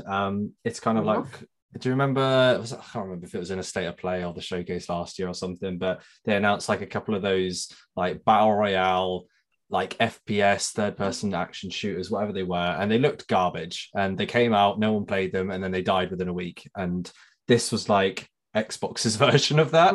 I saw this trailer and I was like, this is just not going to be good. Like, no one's really going to play this. It'll be like kind of comical for like one session where you play it for like an hour or 2 and then never ever play it again. Yeah, it's just not going to hold any attention. No one's really going to commit to it. It's one of those where I just watched it and I was like, no, it's not going to do well. So yeah, I was a bit more hard on this one. Fair enough. Next we have a completely different vibe to cat-like roguelike. The Last Case of Benedict Fox, created by Plot Twist. It looked like a side-scrolling action adventure. It is a console launch exclusive by Rogue Studios. It looked very cool, very purple, very mysterious. Toby, any interest in The Last Case of Benedict Fox? Yeah, I think so. It's that side-scrolling sort of. I wrote side-scrolling ginger goes into the heart of darkness. That's what I wrote down. Chef's kiss for that description. I thought it reminded me of a game back in the day called Heart of Darkness, right, which is on PS1, and it was this little kid went off, and lots of shadowy, weird creatures would chase you around. It was sort of like it tried to be Abe's Odyssey, but it wasn't quite as good. Okay. This kind of reminded me of that, but like a modern take on it with a human character. It looked like it had a bit of narrative to it. It looked like you could, every now and again you'd stop and you'd stop dealing with these weird, Lovecraftian creatures that he was coming into contact with. And there was, a weird guy in a chair who was talking to you about like, strange what's the, he reminded me of the Colonel, the KFC Colonel from The Matrix. Like he was talking about stuff. Go, this will be the case now, Benedict. Blah blah blah. So I was like, maybe the dialogue will get on my tits, but at the same time, yeah, it looked like a fun time. Probably like a just a short once through narrative adventure, and I don't have any real problem with that. And again, it's free on Game Pass, so why wouldn't I give it a try at the very least? Yeah, absolutely. Josh, Miles, last case of Benedict Fox. How are we feeling? Oh, Josh. This was a highlight for me, I think. Yeah, a 2D style, side-scrolling Metroidvania set in a bit of a Lovecraftian it is world. Very you. Yeah, to say the least. Souls-like combat. It reminded me of Blasphemous, and the trailer that dropped for I think it was called The Last Faith as well, that came out yesterday. Yeah, so I'm really digging this. The art style is incredible. 60 frames, 4K. I know it's a 2D side scroller, but those 60 frames are important. And yeah, it looks great. Yeah, I mean, it looked pretty full on in terms of combat, didn't it? 60 frames. Yeah, and fighting your inner demon while solving a mystery of this family. Oh, the deep, so profound. Miles, anything to add? Does this excite you? Yeah, I think alongside Plague Tale, this was my favorite one in the showcase. Tell me more. Yeah, I know, right? Yeah, like Josh said, the art style is really cool. I really like it. And I'm interested in the story of how he's going to have to fight against the spirit, what it's going to mean, if there's like moral and ethical stuff that happens. It's got a lot of scope and potential to go into some really dark themes. And it's just so compelling. Like I was watching this trailer and I was like, this is what I want. I want more of this. Give me it. Yeah, the gameplay looks really fun. I'm hoping that the controls will be nice and kind of tight. Sometimes with these games, they can be a little bit loose and it makes them a little bit unsatisfying. But from the look of how it was playing, it looked really satisfying and rewarding. Yeah, I'm really, really keen on this one. And yeah, I just want to play it. Give it to me. I'll get it on Game Pass. There you go, Toby. Nice. I did it. There you go. Finally, yeah. I did it. I'm learning. It's weird that I thought I was going to be the one who liked that the most, and I've come out actually the most mellow about it. Yeah. I went to you first because I was like, this feels like, but then exactly. I liked it as well. I'm going to say I liked it as well. It looked okay, yeah, but a highlight for many of the. What about you, Kat, on that podders. One? Yeah, it actually looked really cool. I've reviewed a lot of 2D side scrollers, and this definitely piqued my interest in terms of the archives that I've played in regards to that. And like you said, it was very kind of dark, mysterious, like, oh, your father did this to me, blah, blah, blah, blah. Like so it looks like it's I don't know how well I'd get on with the combat. The combat seems very precise, but it does seem, at first I thought it might have been like similar to the studios who make Oxenfree. It looked very like that to begin with, and I was like, oh, what is this? But no, it looks great. I love an action adventure, and I love a side scroller. You can only go one place, can't you, really? And that's left or right. Is this at first Souls-like? Maybe. See, did it say it was Souls-like, or are you just getting that vibe? I think some of the gameplay, I think what other people have written about it are saying Souls-like kind of gameplay. I just wasn't sort of seeing it without, unless there's stuff written about it that says it. Yeah, there's a couple of articles that I've read that are saying that it's got Souls-like combat. So well, we'll see. Will it be your first Souls-like, Cat? Well, I guess so, unless anything comes out before. But it says spring 23, so we've got a while yet. Next up was, and this gave, the showcase gave this a couple of minutes, so obviously it wants us to have a good opinion of this game, and that was As Dusk Falls by Interior Nights. We kind of got a little, I guess, verbal showcase of this before kind of seeing some gameplay. It's an interactive story that kind of gives you agency of all the characters. It's thought-provoking. It's supposed to be kind of emotional experience. It won a few awards in the Tribeca Game Festival 22. It kind of showed a very kind of still snapshot vibe of the story, based on a place called Two Rock, very kind of Western, Southern America in the South. And it looks like very Detroit-like in terms of your decisions will matter. There's a timeline, you know, depending on what decision you make, that will have consequences in the future. Or, you know, it looks like people can have different relationships based on your choice. So it gives me huge Detroit vibes. Miles, you've played Detroit. What was your feeling among this? Because I know you're a big Life is Strange fan as well, so I know you love the decision-based games. What was your vibe around As Dusk Falls? Yeah, the theory should go. This one should have been like one of my favorites of the showing, but I just absolutely hated the style. It felt like I was watching a slideshow presentation on like every scene. I don't know if it's just like, I can't even describe it, but just the way that elements were moving, and then they'd have like a still image, but then like the particle effects would be like dynamic as though it's actually happening. And I don't know, it really didn't mesh with me at all, and I didn't like it, and it put me off all the rest of it. I really liked the story of it, the location, the idea, but I think that the style of it's going to put me off so much I won't enjoy actually playing it. Okay. So I found this a real shame because, like you said, I adore Detroit. It's one of my favorite games. Life is Strange probably is one of, if not my favorite game. Like, I love this style of game normally, but its direction just really put me off. So I was a bit gutted. Shame. Toby, you've recently played Life is Strange. Have you played Detroit? I have played Detroit, but I gave up in almost the same place as Greg did. We talked about this a while ago. Yeah, I was going to say, I feel like you gave up Detroit. What does this do for you? So I think Detroit should be a lot of fun and be my kind of thing, but it just kind of was very dull. And if people like it, they like it. That's fine. I'm not going to shit on it any more than that. But it's I just found it dull personally. I think I'm going to completely echo what Miles said on this. Though in terms of ideas and gameplay, I suppose this is meant to be a Life is Strange, tell me why, style thing. It's falling at the first hurdle, which is to make it look like look engaging, right? It looks utterly unengaging. It looks really, really ugly. Like, I don't say it lightly. It really does, though. It's fucking hideous. It's got this horrendously, like, there's an art style that they've captured, like, stills and photos, and then they've overlaid them with this weird painting effect. Yeah, and it's motion still, and it feels like a really bad bit of clip art. Do you know what I mean? Like, it's just awful.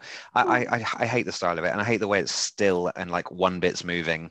These kind of things are very indie to do this, and I find that I just avoid those types of indie games as well, like the plague.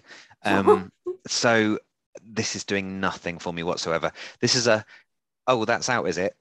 Cool. Who cares? Just and I have no idea why they had the lady come on and talk about it.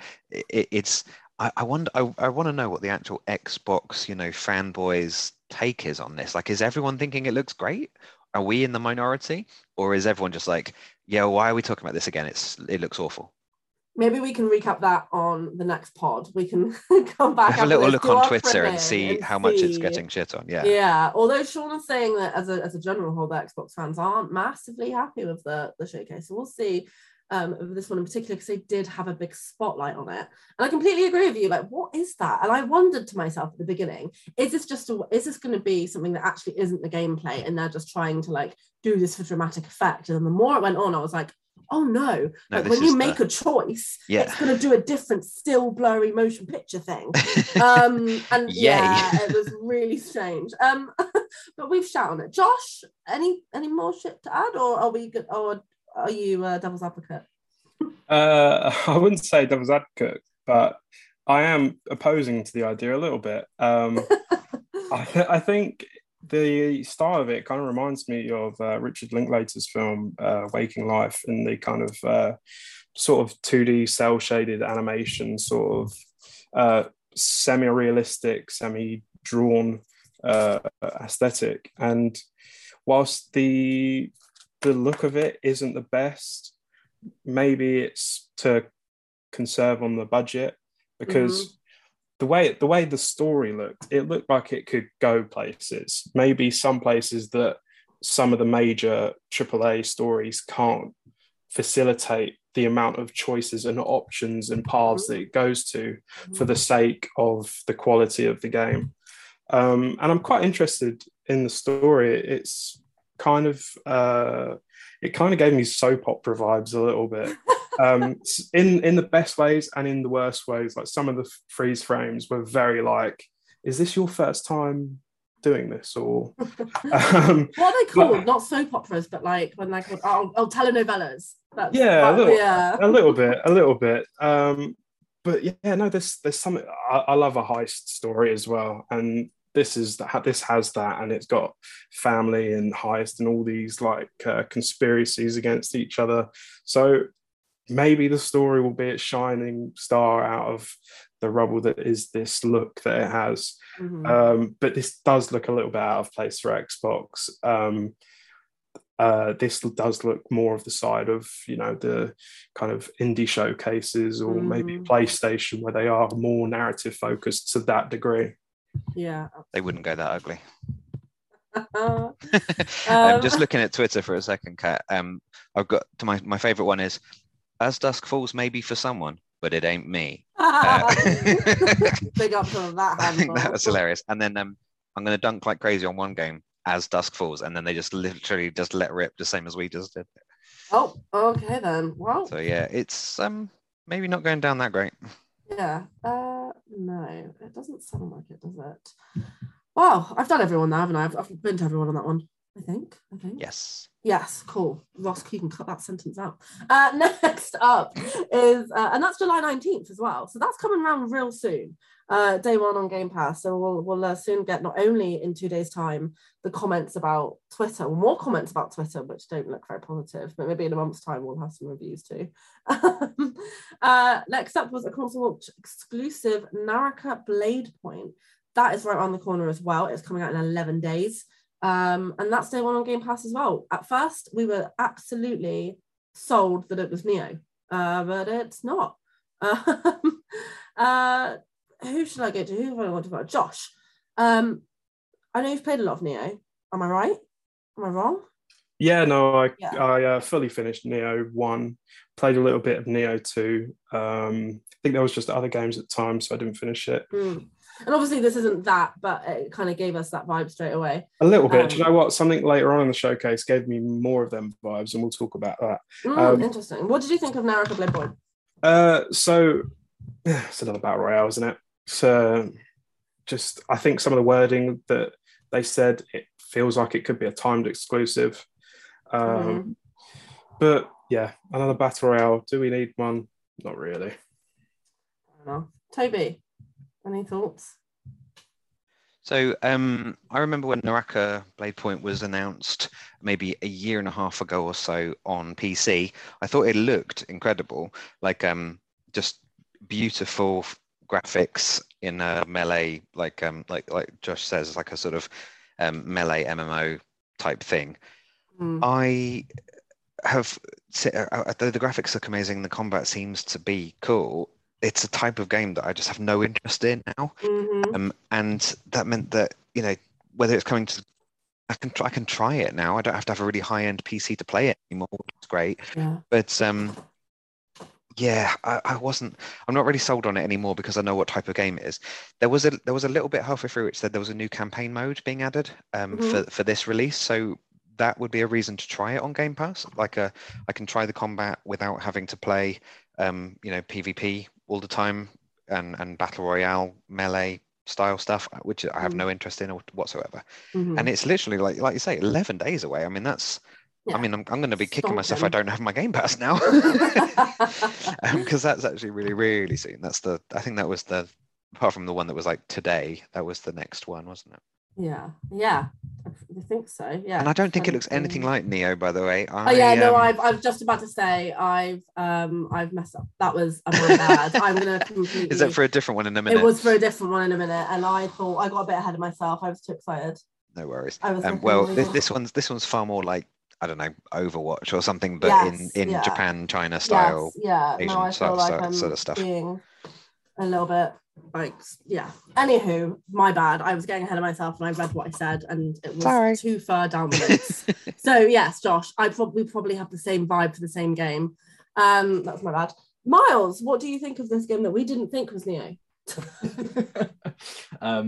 Yeah, it looked kind of floaty, a bit loose, a bit kind of all over the place. It's kind of one of those, I got the impression it's kind of like a mindless fun kind of game that you just drop in and just go and wail on people and kind of hope for the best.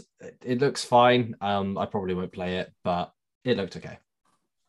Fair enough. I was very meh. Very meh. And then we had another world premiere from Xbox Game Studios, a folk-like storybook-based narrative game from Obsidian Entertainment, and that was Pentiment. And that's out November of this year. Miles, this kind of caught your eye, it looked like to begin with, and then not so much. But what are your thoughts on Pentiment? It's definitely got an interesting look to it. Obsidian are obviously a really good studio. They've got a lot of really creative and interesting devs working for them. They make good storylines. They do good quest design. So in that way, I was kind of interested, but the actual style of game that it is doesn't really suit me that much.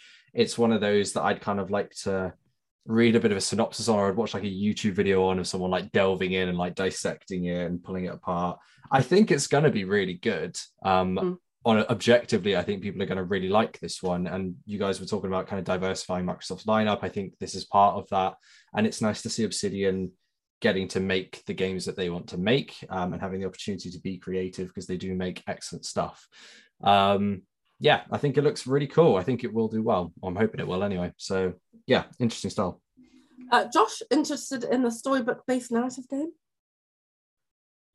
So kind of echoing the same sentiments as Miles, really. Obsidian, great team. The director, Josh Sawyer, did Fallout New Vegas and Pillars of Eternity. So there is something there that is appealing to me, but the kind of era it's setting, the way it looks, I'm not the massive fan of.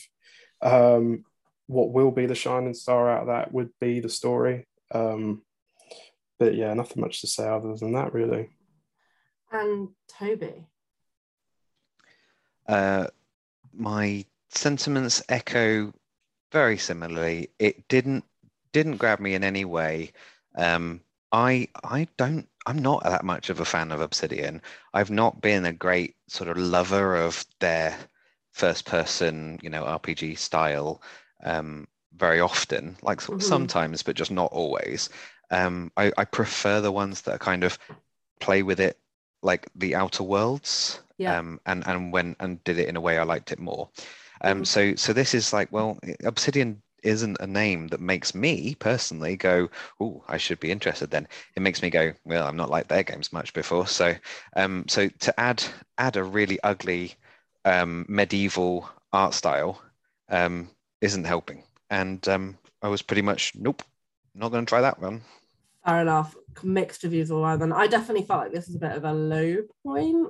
Yeah. The game kind of felt like a bit of a lull, oh, okay, it's just, looking at a watch, a bit like Josh said a bit earlier on. It was one of those ones that really felt like it would have fit and been quite good in an indie showcase. Absolutely, completely agree.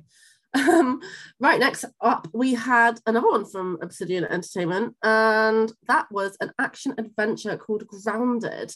That comes out in September, and it had a very Honey, I Shrunk the Kids style. We saw quite a bit of gameplay from this, and not gameplay, but just saw quite a lot of visual, I guess, dynamic from it, from using the ground, the garden, to the battles, to the things that they'll face, giant ants, giant spiders.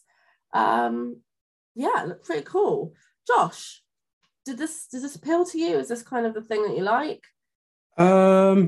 Not for me personally. It's kind of one of those survival games where you do the crafting, you do the fighting. It's been out a couple of years in early access for Xbox. It has garnered an audience, and I'm happy for that audience to finally get this final release. The full release of the story, that it ends, and they get all this TLC put into it for an update. Only in September as well, so it's not far away for them. But yeah, I'm glad to see that it's finally had its full release. You know what you sounded like then? You sounded a little bit like Kanye West when he went up to Taylor Swift and he was like, listen, this is a great game. I'm going to let you finish. But they've already had it out for early release for ages, you know? Well, I think Xbox have been really good in their games where they are transparent when it is an early access, and they do work on it consistently.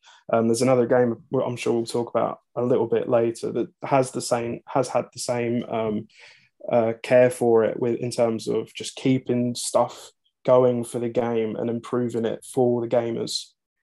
Yeah, absolutely. Toby, do you want to fight ants? Want to be Bug's Life? So when this came out on Game Pass, like Josh says, sort of the earlier version of it, I did try it out. I think me and Roscoe and Greg all tried it out. It was okay, but it's a survival, crafter, and that doesn't really interest me. I remember Roscoe being petrified of the spiders. So there'd be spiders the size of a house coming at you, and he literally wouldn't play it after those. Roscoe. And then there was a mode you could put on which was like arachno mode, like no. I remember him talking about this. So you could turn off the spiders, and literally all you could, I think something like all you could see of them was their eyes, like floating, and then you could just shoot them. Yeah, I don't know. I remember what him it was. saying that it goes on like a scale. And you could make them like really not scary at all, or you could put them in loads of detail. And then the less scary ones are literally like a blob. And they were just a blob. That's it. That's it. Oh, anyway, we tried it out. It was okay. It's a bit like it's absolutely Honey I Shrunk the Kids as a game. Yeah, but it doesn't give me. It doesn't give me any vibes of like I want to play that again. It was just like meh, whatever. Yeah, absolutely.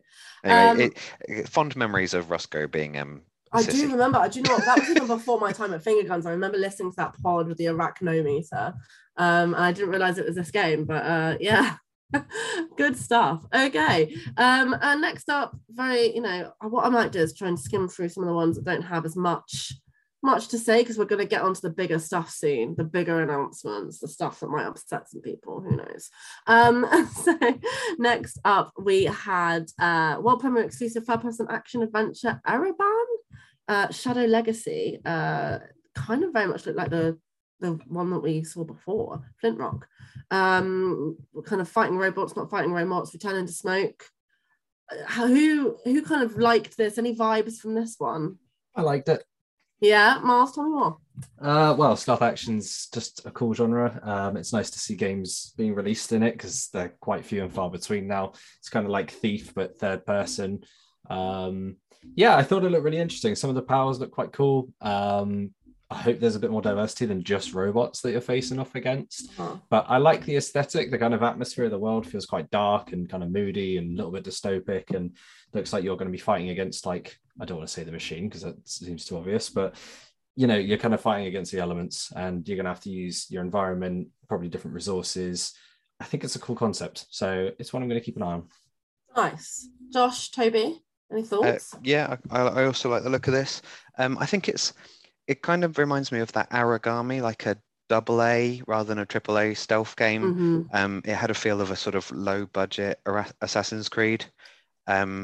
And I definitely like the powers. Like those powers look cool, like just bursting into shadow, and then you can avoid, you can dodge knives and shit, or you can disappear on it. Almost like she went underground, it looked like, but she was really just a little shadow on the ground. But yeah, there's some interesting stuff in there. It's definitely worth a go. Yeah, definitely. Josh, what did you think of this one?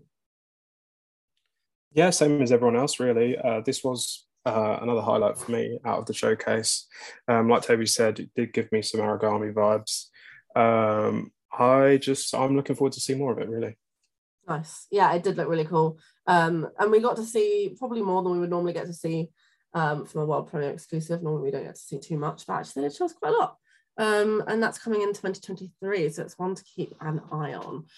Next up, we had quite a lot of time dedicated to this one, and that was Diablo 4.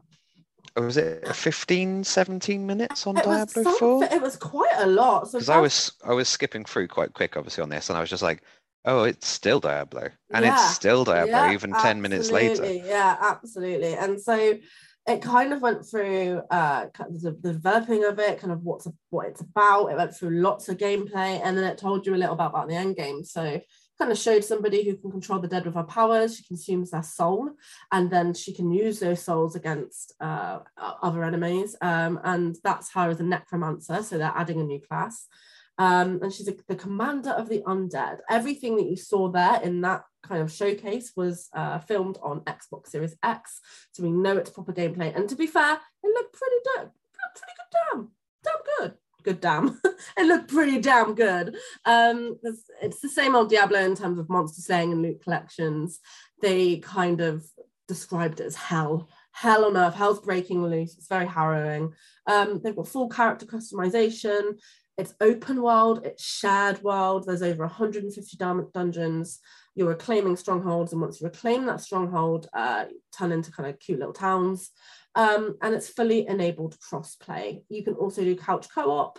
And it told us that once you kind of unlock the end game, there's something really special about the end game, because it will set you up to play it again and kind of unlock loads of kind of skills and skills trees that are going to be supported for years on end to kind of make your character your own. So there were loads, yeah, absolutely lots and lots. Toby, from what you saw of Diablo, did it take your interest at all? So Diablo's never really piqued my interest, but this actually looked pretty interesting. I mean, I think the longer it went on, the more I was like, well, all right. The more you tell me, the more interesting it sounds. So it started with a cinematic, didn't it? And I was like, meh. Yeah. And then there was classes, and I was like, and then heaps and heaps of gameplay. And I was like, actually, this looks pretty good. I could get on with this. Then I needed a co-op friend, really. And then it was suddenly open world, and it was 150 dungeons. And I was like, is this like a top-down version of Elden Ring? Like, it started to have quite a scale to it. Which is quite impressive. The sort of MMO shared world part of it doesn't appeal to me, but if I had people to play it with, I think it would. So, maybe, I know you're a big fan of one of the previous Diablo games, aren't you? But yes, maybe we could get this one I think go in together. Yeah. Then maybe I'd be interested. Yeah. So yeah, it looks like a massive time sink, like an 80-hour, It does, 200-hour sort of Elden Ring style thing. Yeah. But yeah, out of considering, if you'd said Diablo 4 at the beginning of it, I would have gone, whatever. I was pleasantly surprised by what I saw. Nice. Yeah, no, it's interesting, isn't it? Because you've potentially been the example of what it probably has done to anyone who hasn't really played Diablo before. Yeah. I've kind of like, oh, that's not for me. I've heard about it. It's been around for years. And then the more they've got into it, they're like, they have to really coax you, because you kind of form this opinion of what Diablo is in your head. They have to really coax you out of that and then into something new. This is what it is now, Toby. Don't think of it like that. Yeah, so I have to be more open-minded. Look around the eyes. Look into the eyes. You will play this game. Well, it worked. They hypnotized me a bit. Oh, there you go then. Josh, Miles, I know that Miles for sure is a Diablo fan. Are you getting into it, Miles? Oh, then we've got three already. There you go. We can play this when it comes out. My only sadness for this is that I can't bring my max level Holy Crusader to come and slay the demonic hordes again. That's probably a good thing. Yeah. The only downside to this is that I was really good at the other game and I maxed out the character. I'm so good. La la la. No. Okay, me and Toby are playing it from the ground up. So. Yeah, you'll be happy to know. Level 1 was my first, and actually, like, the first time that you play through the game is basically so that you can just power up your character. It's not designed to be like super hard or intimidating. It's like a learning experience, your first run of the campaign. And then as soon as you finish it once, that's when you can start like getting into the depth of it. That's why they focused a lot on the end game in the trailer. Yeah. And I like Diablo 3 so much, having never played a Diablo before. I played it through 3 times. I did a hardcore run and I did a run with the Necromancer when it came out, which is why I found it quite funny. They were like, this is a new character. I was like, you've already had this character before. You're just doing it again.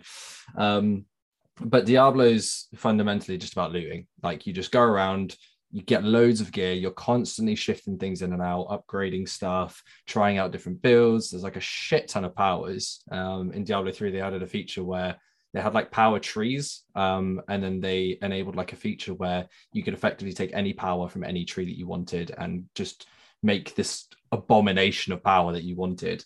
And it was awesome. And I really like the idea that it's going a bit more open worldy. I think that will suit the gameplay formula really well.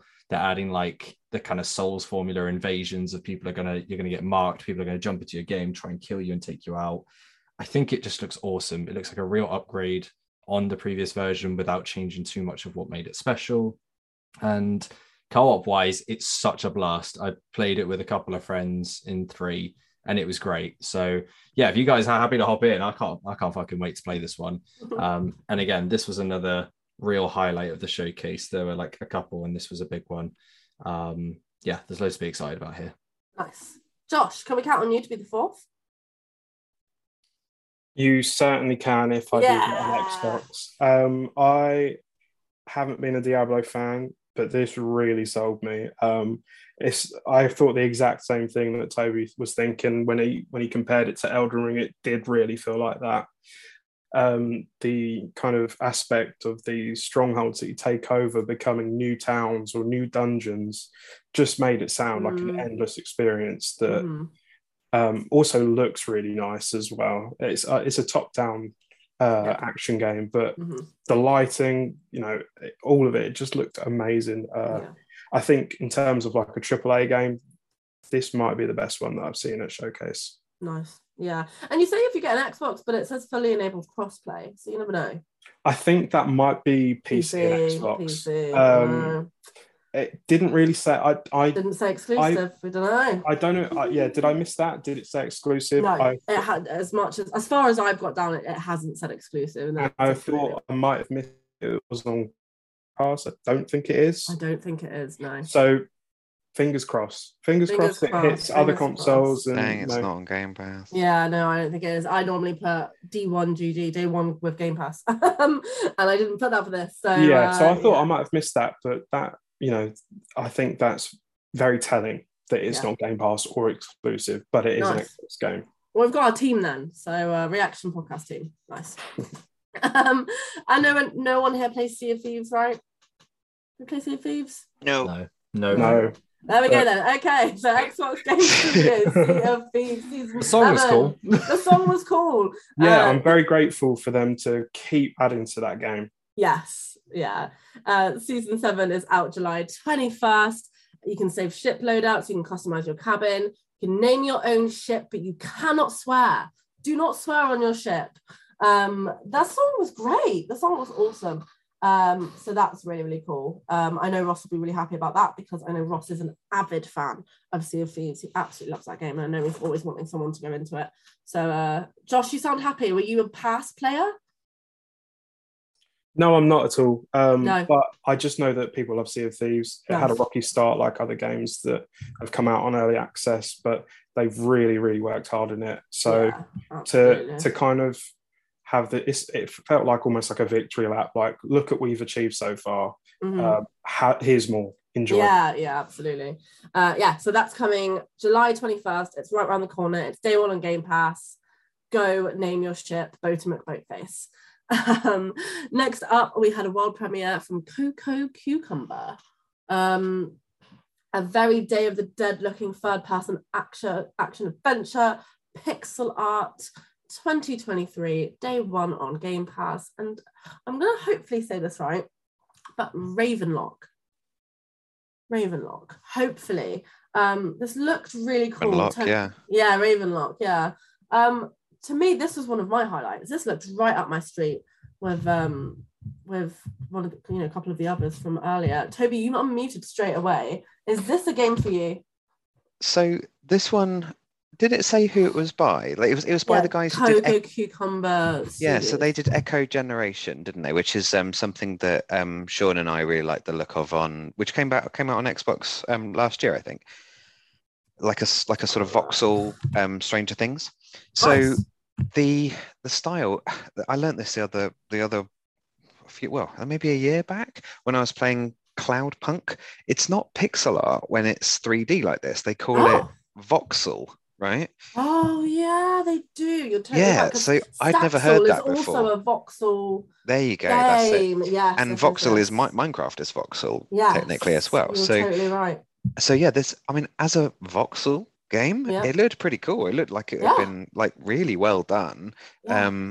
Whether it's right, whether Actually it's good. something I'll be interested in. It looked a bit kiddie. It looked like it was aimed at a younger audience, and I'm an old gamer now. But yeah, I mean, as a younger gamer, I think I would have been all over it. It looks nice. Yeah, it does. It's a fairy tale reimagining of a kingdom troubled by a corrupted queen with a young girl's destiny to fulfill a dangerous prophecy. Sounds good. Yeah, absolutely. Sounds good. Josh, are you into becoming a young girl willing to fulfill her destiny of a dangerous prophecy? Go on, Josh. Is that what you want to do? Oh, hopefully one day. But no, this game looked great. This was another highlight for me as well. I didn't know about the dev team, but after Toby saying Echo Generation, look into it. They both look great. They put a lot of effort into their visuals. So let's just hope that. I think looking more into Echo Generation, that it was a turn-based RPG, I believe, Toby. Yeah, I only played a demo, but yeah, I think it was. It just had a very Stranger Things like vibe. Like 80s sort of stuff going on. So they've changed up with the gameplay being more of an action RPG. I think turn-based is a barrier to entry to some, so this might introduce new players to their castle of games, and I loved it. Yeah. So they've also done stuff like Toby was saying, Echo Generation, Riverbond, Planet of the Eyes, and Bunny Bonker. I'm not going to click on Bunny Bonker to see what that was about, so I'm going to take their word for it. Miles, would you like to defeat the corrupted queen in her troubled kingdom? No, I didn't even make any notes on this one. This one didn't interest me in the slightest, I'm afraid. Fair enough. I'm going to leave this one to you guys. Well, that is Ravenlock 2023, day one on Game Pass. And next up, we had an Annapurna, arrival, first one of the showcase. It's not the cat game, but it is a console exclusive puzzle adventure made by the creators of Limbo and Inside, called Cocoon. Out in 2023, day one on Game Pass. Toby, Annapurna, we're big fans. Yeah, we are. What was this for you? So I wrote Adventures of Beetleman. Yeah, that's my note, which I quite like, and I stick by. Yeah, you stick by that. When it was eventually called Cocoon, I was like, no, I like my title better, actually. I thought it was going to be called Marble, with the last 5 seconds. Yeah, he's rolling around a ball a lot. And then the last 5 seconds of him coming out of each layer of the marble, and I was like, this is going to be called Marble. Yeah, and it's called Cocoon. I was like, oh, close. No, you had something there as well. Yeah. I think it looks pretty cool. I think there's a very intricate, very pretty style to those graphics that does appeal to me. I quite like the top-down platformer nature of it. I do like a platformer, but I like ones that are different. So a top-down platformer is cool. And yeah, there's just that, like I said, that sort of intricacy of it when he was sort of born from the weird cocoon thing at the beginning. Yeah. I was like, yeah, I'm really down with that. That looks cool. And then it just kind of got better and better. It looked nicer and nicer as it went. That little screenshot where he comes out the flat, like little cocoon, he drops on the floor, looks a little devil inside. I was like, oh, this looks very similar. A bit of Little Devil Inside style to it. Yeah. And then it changed up when he was like rolling the ball around and stuff like that. Okay. Josh, are you Adventures of Beetleman? Are you here for it? Definitely. Did you play Limbo and Inside? My first one was Inside. I haven't played Limbo, but I've heard of Limbo's story. Inside's story was amazing, one of the best narratives for a little 2D platformer. Them going to 3D is interesting. They're mixing up a little bit. They're not sticking to the 2D style. The puzzles maybe look a little bit harder than the other ones. So I'm hoping they're not too hard, because I'm not that smart. But if we know Playdead, they're going to have a spin, which, at the end of the trailer, it did look very ominous. So there is more to come for Cocoon on the story, I think. Josh, you're really hard on yourself today, okay? Because you've told us that you're not smart and you're not creative, okay? And I won't have any more insults about yourself. Well, I'm also not a little girl fighting against the Queen either, so... Oh, the biggest dagger through the heart there, I'm sure. Miles, Cocoon, Puzzle Adventure, Annapurna.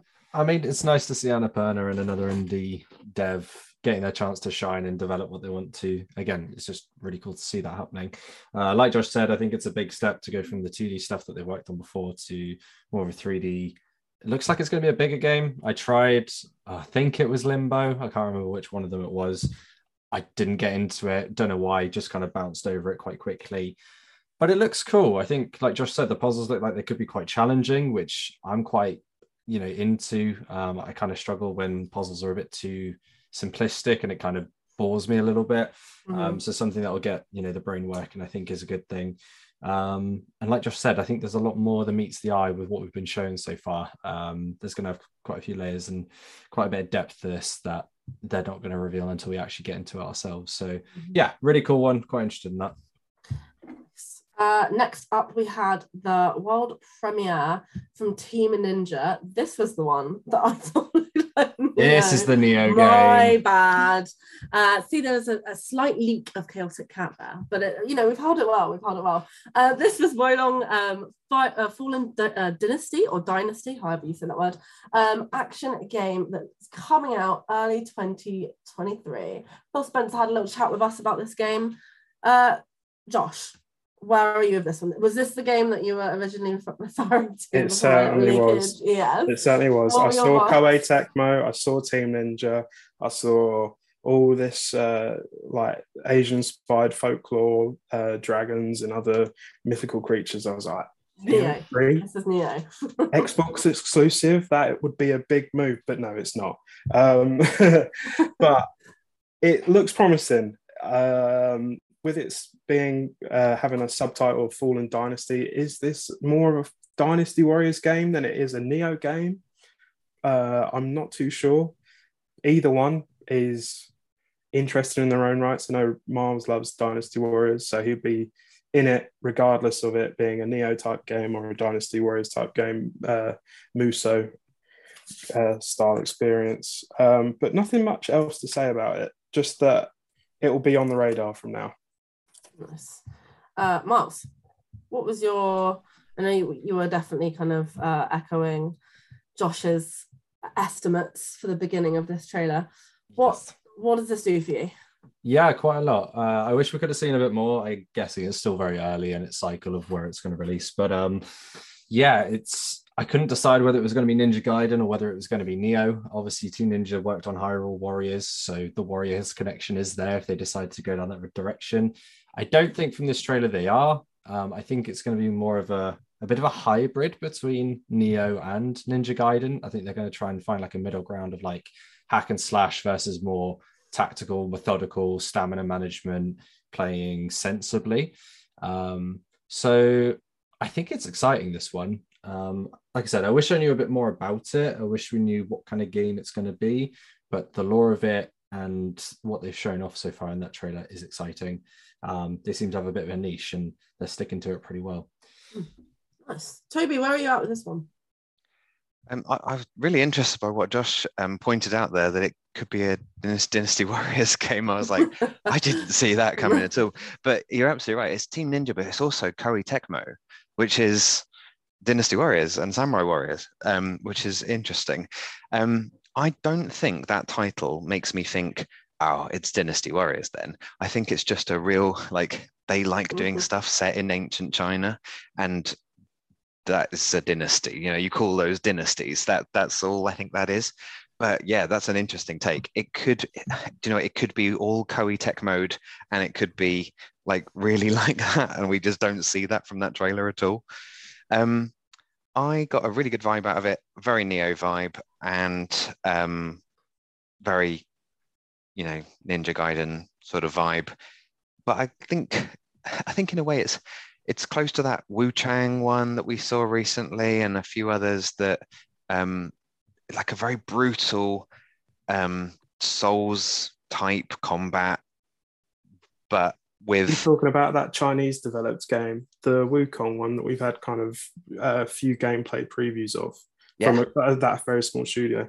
Yeah, I could see that too. For sure. I think it's that kind of thing. I think it's the Dynasty Warriors developers getting Team Ninja to come in and do them a far more brutal battle system, and they're going to go dark, and they're going to go, that sort of way, which is cool. And I think that's the kind of thing I'd be down for. I'm really interested in the 2 or 3 things that we've seen, like Wu Chang. Like there's one called Faith of Danshant, which is very similar, and this is what Wukong. This is going straight on the same list of 3 or 4 very, very heavily Chinese, very Souls-like looking things that I'm interested in.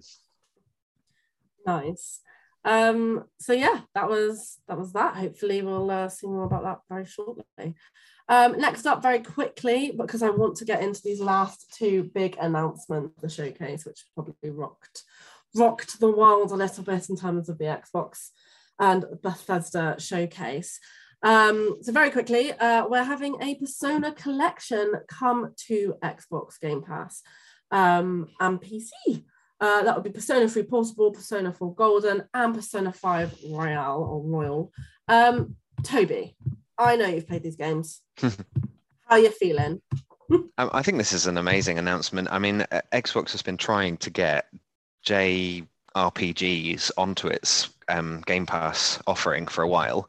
They've managed a couple. They've managed a few things from Bandai Namco, and a few that are just absolute pants as well that are on there, but no one plays them. This is a big deal. This is one of the ones that was going all over Twitter. Like, if you want to win people writing things like this, if you want to win Xbox versus PlayStation, then give me Persona 5 on Xbox, that kind of shit. Cool. And I'm delivered. like, well, they delivered, exactly. They kind of did it, and they did it in such a nice, stylish way. Like it was Persona 3, and I was like, oh sweet, I'd love to play Persona 3 again, because that's the one I played like 80 hours of and didn't finish. So I'd love to go back to that one. Persona 4 Golden came out on PC recently. I haven't bought it yet. This would be perfect to just play it for free on Game Pass. And then Persona 5, I've sunk 140 hours into that, and then another 40 hours into Strikers as well. So that one's, it just went one, then the other, and you're just like, shit, it's all of them. It was a great announcement if you like Persona and you thought that Xbox weren't doing it for you in terms of JRPGs. You can do all of the school attending and monster hunting and doing your exams that you possibly could ever want. So yeah, I'm going to go back and play Persona 4. Josh, have you have you dived into Persona before? I have, yes. Nice. So Persona 5 was my first one when that came out. And Toby's right. Like, these are the JRPGs of this generation at the moment. I maybe got a little bit ahead of myself and thought, no way, they have got Persona 6 coming to Xbox. If it had gone one further and said Persona 6. Oh man, that would have got me. I would have got an Xbox for that, purely and simply. But no, yeah, these kind of ports they've had on PC for a little bit now, Persona 3 and 4 Golden. But it's nice to see that the relationship is furthering again, like we said earlier about PC and the Xbox gamers kind of getting the best of both worlds with the libraries. It looks like it's going to be staggered releases because they said, like, first off with Persona 5 Royal being on the 21st of October. Who knows how long it's going to be, but it doesn't really matter because they are long games. So you don't need all at once anyway. But like I said, these are the JRPGs to play right now. Nice. Miles, how are you feeling? I know that you've not dived into this before, have you?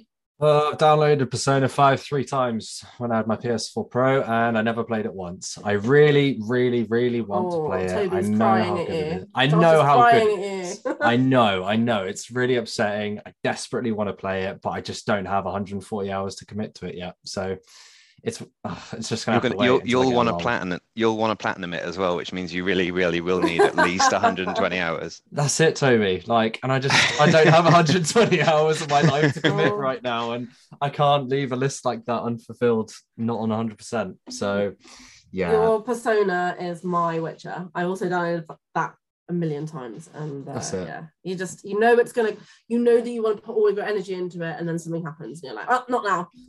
And I know I love it. Like Persona 5 looks like an incredible experience, and I know I will love it. I can't do it, not yet. This is exactly how I feel about Persona 4 as well, though. Like going back and playing Persona 4 because I missed that one. Like, but where am I going to find 100 hours in amongst all the other releases? If they could make it like a 20-hour experience, I'd be all in. But Exactly. I think that kind of misses the point of it. I think the only downer note is that Persona 4 Golden was originally a PS Vita title, which is a handheld console. These kind of games thrive on that because it is, you know, they're set up by days and the calendars. Like you could do one day for like 5 minutes, turn it off, come back to it another time. But yeah, play them however you can, play them. Nice. Wow.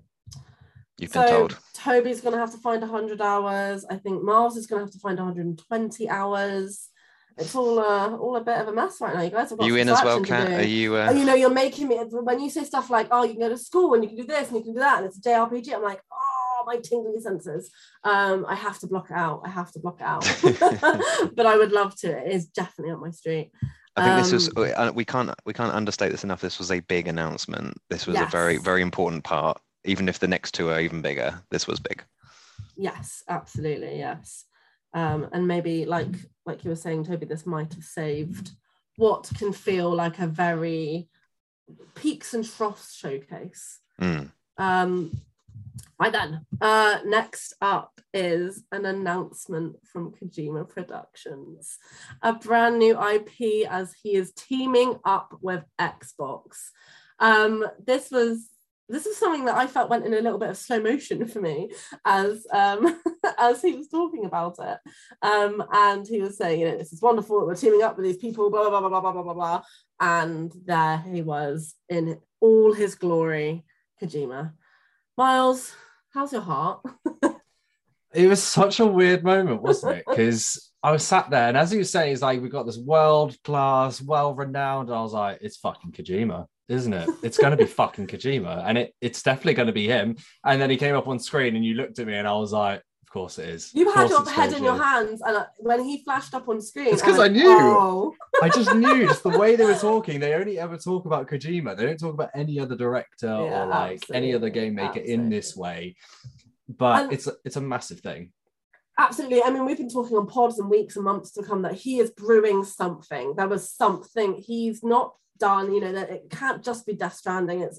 It's something tricky. There's something going on. We've got like Kojima's senses tingling.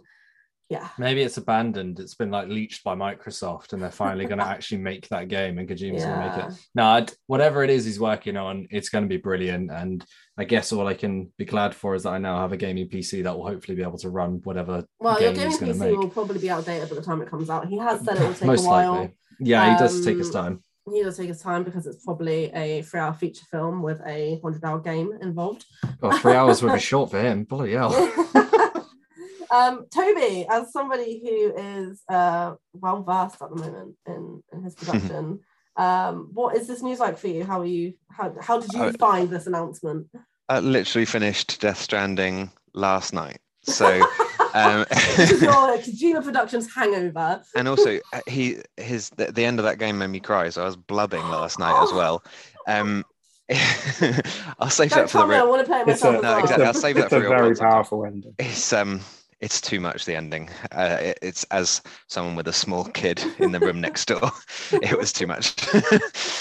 So he's a powerful director. He's a good, the Metal Gear Solid series is incredible. Death Stranding is pretty incredible, even if you don't like the gameplay of it. He's an incredible writer. So the idea that there's another one coming out, that it's something different, it's not Death Stranding 2, because he's pretty much said that that's not the one that they're talking about. There have been rumors for the last 5 or 6 days about what this is. So there's a name floating about as of 5 days ago called Overdose, and it's meant to be a horror title. So it could be that it's like a proper action horror type deal. he's also, like he said on the thing, that and this was what came out 5 days ago, that it's something he's wanted to work on for a very, very long time, and has not been given, not had the opportunity, because, you know, with studio constraints around, you know, you have to keep making Metal Gears. He's not really had the opportunity to do it until he's had his own studio. So in that way, it's kind of cool. I hope it is Overdose. I hope it's that's what we, you know, now find out about. And yeah, I mean, he's clearly really early in it. This was like can we just get you on so that people are going to talk about this like crazy? But there's nothing to go on. There's no concept art. There's nothing. And he's not even said the title.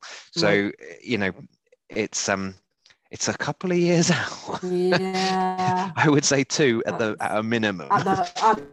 Minimum, you know, we're going to be in the next. It's going to be late 2024 before we then. have any idea of release date. Yeah, and it probably 2025 or 6. Yeah, absolutely. Yeah.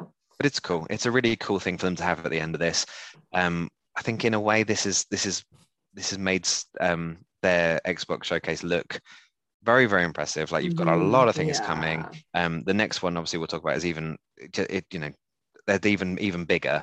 And Sony didn't have enough to counter this in their state of play. What I took from this, when this came up, I was like, whew, that's quite Sony beating. Do you know what I mean? Yeah, definitely. And I've also heard rumors that there's going to be another state of play this month. So it may be that they've gone, shit.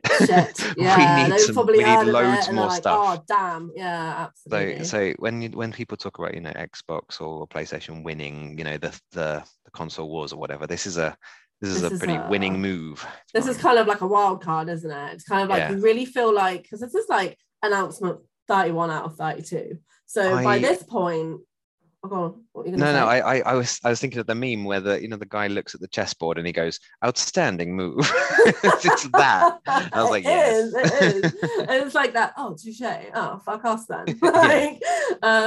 This is announcement 31 out of 32. So, you know, they really kept this on their sleeve. And, you know, a lot of people, even maybe people who are real Sony fans who don't play Xbox, who don't like Microsoft, would watch this just to see what the competition is like. And they're probably like watching it and being like, meh, that looks crap. Meh, that's not out till next year. And then boom. Yeah. Oh shit, I have to get an Xbox or I have to get into the ecosystem somehow to play this. Absolutely. Josh, I know you strongly drive a Kojima Productions train, toot toot. What are your thoughts?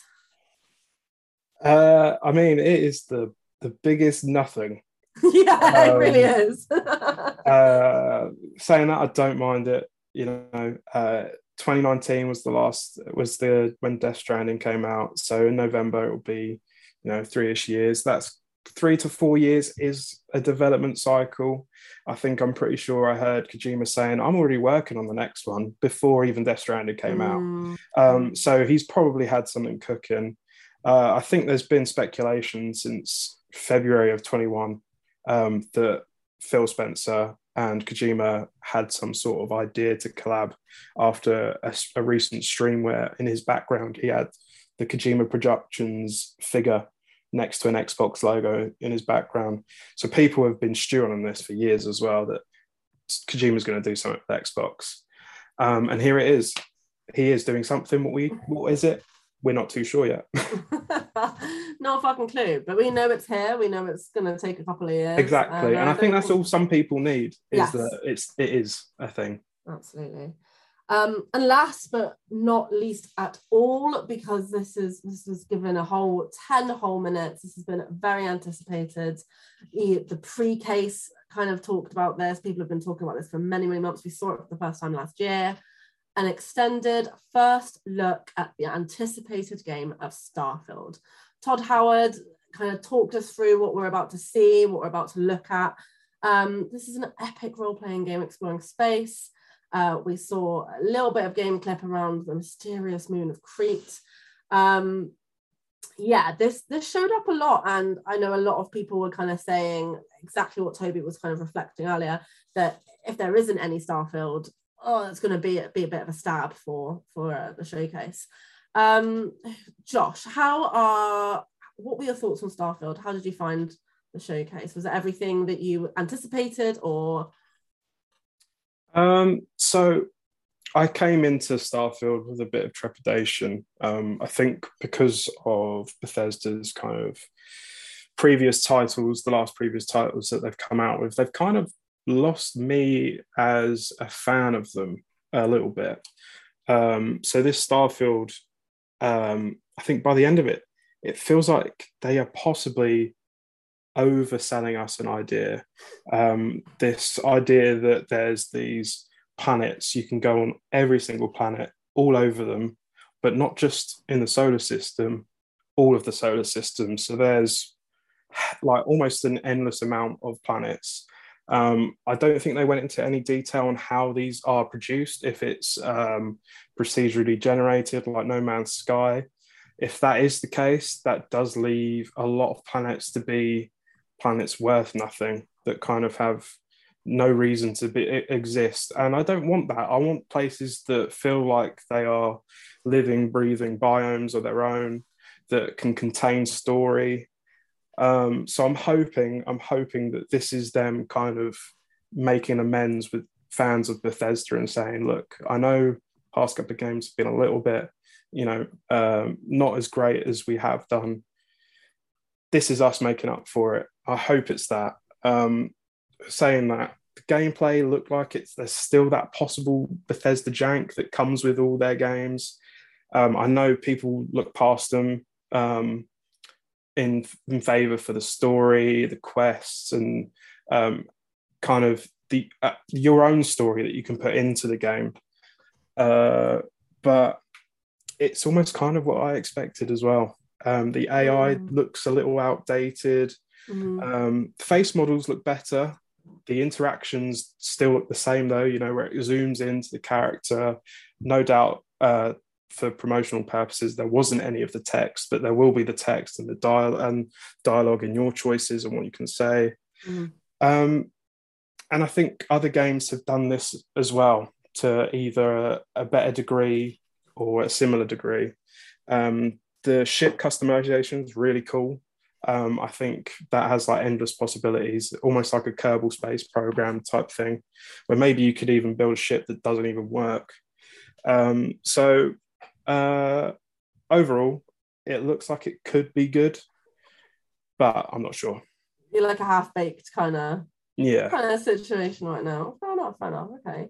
Toby, are you following Josh's trepidation for the game, or are you happy and pleased with what you saw today? So Starfield. So. No, I don't think it's going to be a negative. I think where I stand with this is that we saw so little and we knew so little about it that seeing gameplay was really great, right? I was very pleased that there was proper gameplay. There was a scale to it that was quite impressive. Like Josh says, I hope it's not a lot of empty planets, but that scale was, it was a little bit like the Diablo one. Like it got bigger and bigger and bigger as I watched this like 17-minute epic about what this was going to be. It's got definitely some of that Bethesda feel, a bit of Fallout, a bit jankiness. The gunplay was, slightly floaty and definitely bullet spongy, but it looked weightier than it usually looks. It looked weightier than Mass Effect, and it had some good feels as well. Like I certainly got a bit of Destiny in there, and I got a few other things. I mentioned Mass Effect. Now, I reckon where Josh was going with what he was just saying is that other games have come along in the massive gaping hole between last time we got something like this from them, and have come along and done it better. Though, and Mass Effect is a series that comes to mind for me. This is like Bethesda going, well, Mass Effect is amazing. Let's make our own Mass Effect. And it has so much Mass Effect in it. That new Atlantis place we saw was the Citadel. There was like icons and graphic design on fonts and things that looked just like N7. Like they looked like the Normandy, and they looked like the types of fonts and graphics that you saw in Mass Effect. I got a good vibe because of that, though. I love Mass Effect. I think those games are incredible, and the storyline of them is incredible. So I'm hoping that it's got some of that. It needs some of that DNA. the idea, there's quite a Star Trekky sort of a vibe to the let's see what's out there, and then what we find out there is weird alien tech. And I was like, well, yeah, but finding weird alien tech and not knowing what to do with it is Mass Effect. That is what that is. The Mass Effect themselves is an alien technology that sends you flying across the universe. So those things were all kind of good, I thought, but just like, just with a hint of cautiousness, I liked the little outpost bit that you can hire people and you can build spaceships. It reminded me of an old game I had like years and years ago called Escape Velocity Override, which is literally like top-down pixel graphics, and it was like years ago, like 30 years ago. But you could build the types of ships you wanted and then send them off into like an Eve-like world. It made me think of that, and I was like, oh, this is just like the 2023 version of that. And that space flight looked like Eve. It looked like it had, a bit of meat to it. It looked good. It looked cool. He said, what did he say? He said 100 systems and 1,000 planets, right? Which made me think there was an end to it. It wasn't procedurally generated, and that they were to some extent curated, right? And that sounds better. And I hope that is what he meant, and I hope that is what that turns out to be. I got a slightly different vibe from what Josh said. I didn't feel it was No Man's Sky. It looked like No Man's Sky. It looked like No Man's Sky, but worth playing, right? Yeah. Like this is going to be No Man's Sky, but just so much better and just so much more like actually worth your time. Because I find No Man's Sky just completely pointless. Like it's all this scale and nothing to do, right? Yeah. And this looks like story, looks like narrative, looks like all this stuff, and in the same place. So I'll leave it there. But I got good vibes. I'm so pleased we've seen. I just want like heavy bounty hunter, Mass Effect, and like dark underworld vibes to be coming into the storyline of this. And give me some alien races, give me some real meat on those bones. Nice. Well, thanks. No, it's good stuff. Miles, anything to add? Was there anything that you felt that you were disappointed in? Anything, any trepidation, or are you kind of following the same kind of vibe? I feel like I'm going to be the negative one. Oh, okay. I feel like the problem Starfield has is that I think it's taking a lot of elements from other games. It's trying to meld them into one huge Bethesda type open world. And the problem is, I think a lot of those elements are going to have already been done better in other games, and it's not going to stack up as well. So I agree with Toby. I got quite a lot of like Mass Effect type stuff from it, and I adore Mass Effect as well. And my problem is that I don't think the storytelling or the gameplay is going to be as good as Mass Effect's.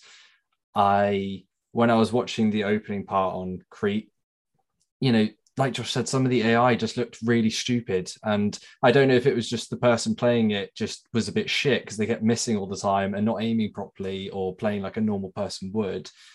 It just looked really uninteresting combat. And, when I played Fallout 3 New Vegas, I was kind of new to like those massive open worlds that they're really awe-inspiring. So I looked past the combat, but I've played hundreds of games since then. And I feel like I'm not going to be able to look past it if the combat is not as good as, other titles that do it really excellently right now. The space combat is a really good addition. The fact that you can get in a ship, fly anywhere you want. I think you said, you can land anywhere on a planet. That as an idea is amazing, but No Man's Sky promised that. And we all know what happened when that launched. So when he then said 100 systems, 1,000 planets, whatever it was, my first thought was, but how much is actually on these planets to explore? Is it going to be a case of there's actually only 2 proper settlements to actually go and look at and find things and the rest is just desert? Or have they fleshed out every planet to be, like its own massive level? Because if they have done that, then I can look past the rest. If they genuinely have 1,000 planets full of stuff to do, loads of quests, and obviously there's going to be some dead weight planets or ones that you just go to mine for resources or whatever, that's fine. But I really hope they haven't dispersed all of the really good quality questing and content too thinly across thousands or hundreds of planets, because that will just ruin the whole experience. This ship customization, like Josh said, looks amazing. I'm really down for that part of it. And I'm looking forward to building a ship that doesn't make any sense, and hopefully it will still fly anyway. But I don't know, there was something as I was watching it where I was like, it's finally here. And I know it could never live up to the hype that it was built up to be anyway. And given Bethesda's track record in the last few games, I wasn't expecting, a perfect game, but it still underwhelmed me a little bit in terms of the mechanics and how tight it's going to be. It looks a bit floaty, it looks a bit off. And I don't know, I'm getting a bit of I'm not too sure. Don't hold your breath kind of. I wonder if it's kind of the expectation of it's so high. I feel like the scope and ambition of the game is great, but I wonder at what cost that's going to come. So I still want to play it. I absolutely think it's going to be a great game. I just don't think it's going to nail it like, what Fallout 3 did for me all those years ago. And that's fine. It doesn't have to, but yeah. Yeah. Maybe this is a curse of hyping up a title when you show at a showcase a year before. What about you, Kat? What were your vibes on that one? I was always very confused by the Starfield hype, because what we saw before this was a title screen. And so I was like, well, you don't know anything. That's as much as, looking at Kojima's face right now. You don't know, I guess with Kojima, the type of stuff that he puts out in the past, but just seeing a title screen called Starfield, and everybody was like, oh, what is this game? A new IP, wow. And I was just like, cool, but just hold your tail a sec. I thought in the initial kind of gameplay, it looked obviously it's still very early days, but it looked very clunky. The frame rate was like, it was struggling. And that didn't really appeal to me. And then I got to the pre-rendered story arc, and then I was like, oh, do you know what? The city, you go into cities, you do missions for the town, you go challenges, you're part of this constellation kind of team. Like, that sounds really cool. I really liked, and I hope they would be true to this, as I do very much get a Mass Effect vibe as well. But I really hope they would be true. And I wonder how much depth they will put into the role-playing aspect of it, because they are suggesting that that's going to be heavily involved with your character customization, is that you can pick 3 traits, and that will not only kind of influence the way that your character kind of is initially in the game, and how they might speak, or how they might kind of defend or offend, but it's also going to be kind of influencing how your character develops throughout the storyline. And I wonder how different that is. Is it the same game throughout, or actually are there really stark differences between what you choose? Because I think that can be kind of a bit of smoke and mirrors development of a game sometimes, as they'll say at the beginning, oh, well, it matters, and actually in the grand scheme of things doesn't actually massively matter. I mean, I'm it's not something that I'm jumping to. I've certainly got bigger highlights of this showcase than this. We'll have to see. I did definitely get the No Man's Sky vibe of, in kind of, are we just going to go to 1,000 planets and it's going to be, instead of crabs, there's alligators, but it's still the same background and there's still the same grounding, and do you know what I mean? And it just depends how diverse they all are, or if it's kind of a copy and paste but just change a few elements situations. Yeah, no, absolutely. I just in terms of the end of this reaction thing, I was wondering what people thought of what wasn't there.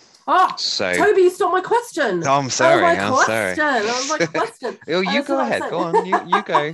Roscoe can use who he likes best. So, thank you for getting to third. First of all, we've just gone through 32 games. That is ridiculous. A monster achievement. It was a monster showcase.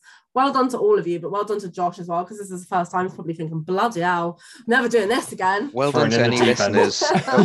well done to any listeners who are still with us as well. Absolutely. I hope you're on a really long car journey from, say, like Somerset to Scotland, and you're like, right, now I've got only half my journey left. But yeah, exactly what Toby was going to say. Is there anything that you wish you'd seen that wasn't there? And I guess there's a caveat to this now, because we didn't know before the showcase that this was going to just include the 12 months. And obviously 10 minutes into the showcase, we find out that this is just including the next 12 months. So I guess that's good in a way, but that's also kind of maybe disappointing for the things that you wanted to see or expected to see. So Toby, let's start with you, just because you also had this nice little brain bug. What did you want to see? What would you wish you'd seen that wasn't there? So maybe less of what I wanted to see, but much more what I expected to see. I expected we'd get GoldenEye, and I'm sure Yes. we'll talk about that a bit. So I'll say very little on that. But I did expect it. I kind of expected more on Avowed and Fable. Yeah, Fable's on my list. Yeah, and I thought we'd get something on Everwild finally. Although I'm very pissed off about that game. I'm annoyed that it isn't what I thought it was. If I'd got to choose something I actually wanted, I would have had Gears 6 be announced finally. Yeah. Because the Gears of War and whatever the coalition are working on has been silent for a long time now. So that's probably the one I would have actually wanted to see. There are other things I can think of, other ones that they've Perfect Dark, for example, that they've mentioned. Perfect Dark's on my list as well. Yeah, that they've mentioned these things, but we've still seen nothing. But exactly, because it's the next 12 months, these games are clearly at least a year away, all of them. And that's disappointing in itself as a caveat, isn't it? Of kind of like, oh, well, if they haven't mentioned that, then we know it's 2024 or something. Or potentially, Or they're maybe, like you said, with Sony, they're going to do it a second showcase, and they're going to do it in December so that they get the late 2022. But I don't think that's going to happen because they're already announcing games for early 2023. So I wonder if they will maybe do one at the end of the year to be able to kind of maybe show a few games at the end of 2023. Aye, maybe. Who knows? Josh, was there anything in there that you expected to see today that wasn't in there, or that you kind of wanted to see? I'm quite surprised we didn't get anything of Senua's Saga Hellblade 2. Being the main one. Don't even. I think Elder Scrolls 6 is another one. Like, that has been for almost 5 years being announced. And I know we've got Starfield around the corner for Bethesda. So maybe that's why they kind of want to shine the light on their up-and-coming title. But we've seen so much of Hellblade 2 that I feel like maybe we were probably at like the kind of gameplay side of seeing things, and not necessarily a date because we didn't get a lot of dates, but at least a window for it. Yeah. Interesting. And Miles, was there any kind of echoings from Toby and Josh, or were there anything that you kind of expected to see or didn't get to see, or that you wanted to? I mean, I think this question kind of summed up for me why I felt the showcase was quite underwhelming, because while there were some good-looking games in here, Starfield was obviously the mic drop one. It was supposed to be the one that was like, this is coming this year. This is your competitor to all the games that Sony have been releasing in the last couple of years. This is the big one. And I don't feel like that trailer did enough to do that. I think there's a lot in this showcase, and it's good that Microsoft is offering such a wide variety of games to different audiences. It's pulling in lots of people. The Kojima announcement is a big one, but it doesn't mean anything yet until we see what game he is developing and what that is. But equally, there's so many missing. We've got the Outer Worlds 2 missing. We've got Fable missing. We've got Elder Scrolls 6. It's understandable with Starfield, but it's still missing. Stalker was delayed really subtly, and it's like, they pulled up that panel of all the games. Stalker's actually been delayed to 23, and they just didn't even announce that. And there's so many titles. State of Decay 3, Perfect Dark, GoldenEye. There was so many potential big hitters that we haven't seen anything of.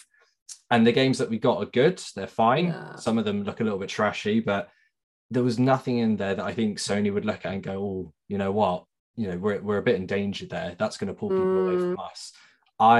If I was a Sony exec, would be looking at that showcase and thinking, do you know what? We've got another year on them. We can release a couple of big games between now and next year, and that'll easily outdo a lot of what's on there.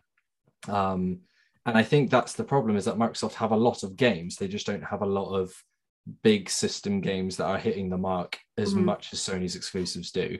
But I mean, I can't say it was a bad showcase. It wasn't. It just didn't set my world alight. I was watching a lot of them and thinking, that's fine, that's cool. Where are the big ones? Where are the ones, other than A Plague Tale? Redfall fell a bit flat for me. Starfield looks good, but not as great as it should be.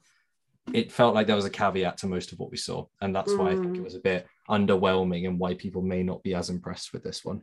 Yeah, and I wonder as well if that's why they did the 12-month kind of quick announcement at the beginning, to be like, oh, we know there's a lot of games in here that we haven't shown you because we know they're fucking ages away, so our bad.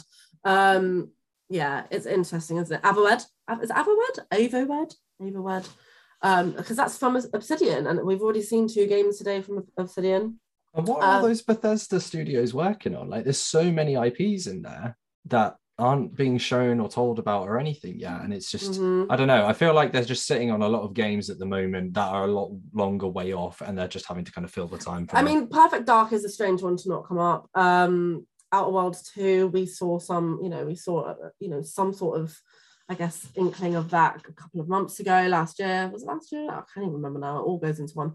I was just quickly checking Twitter as you were speaking, Miles, and there are quite a lot of people who are upset that there's no Banjo Kazooie announcement. Where the fuck is Banjo? Everyone, I guess I want Conker's Bad Fur Day personally. But, I think I'm alone in that one. So yeah, we've got Banjo. I mean, there's a lot, and I wonder if that's because of the 12-month kind of caveat. Maybe there'll be a full show, and it will release a lot more. But Fable, and I know that they announced it very quickly verbally in the last showcase last year, but give me a title screen like you did Starfield, but yeah.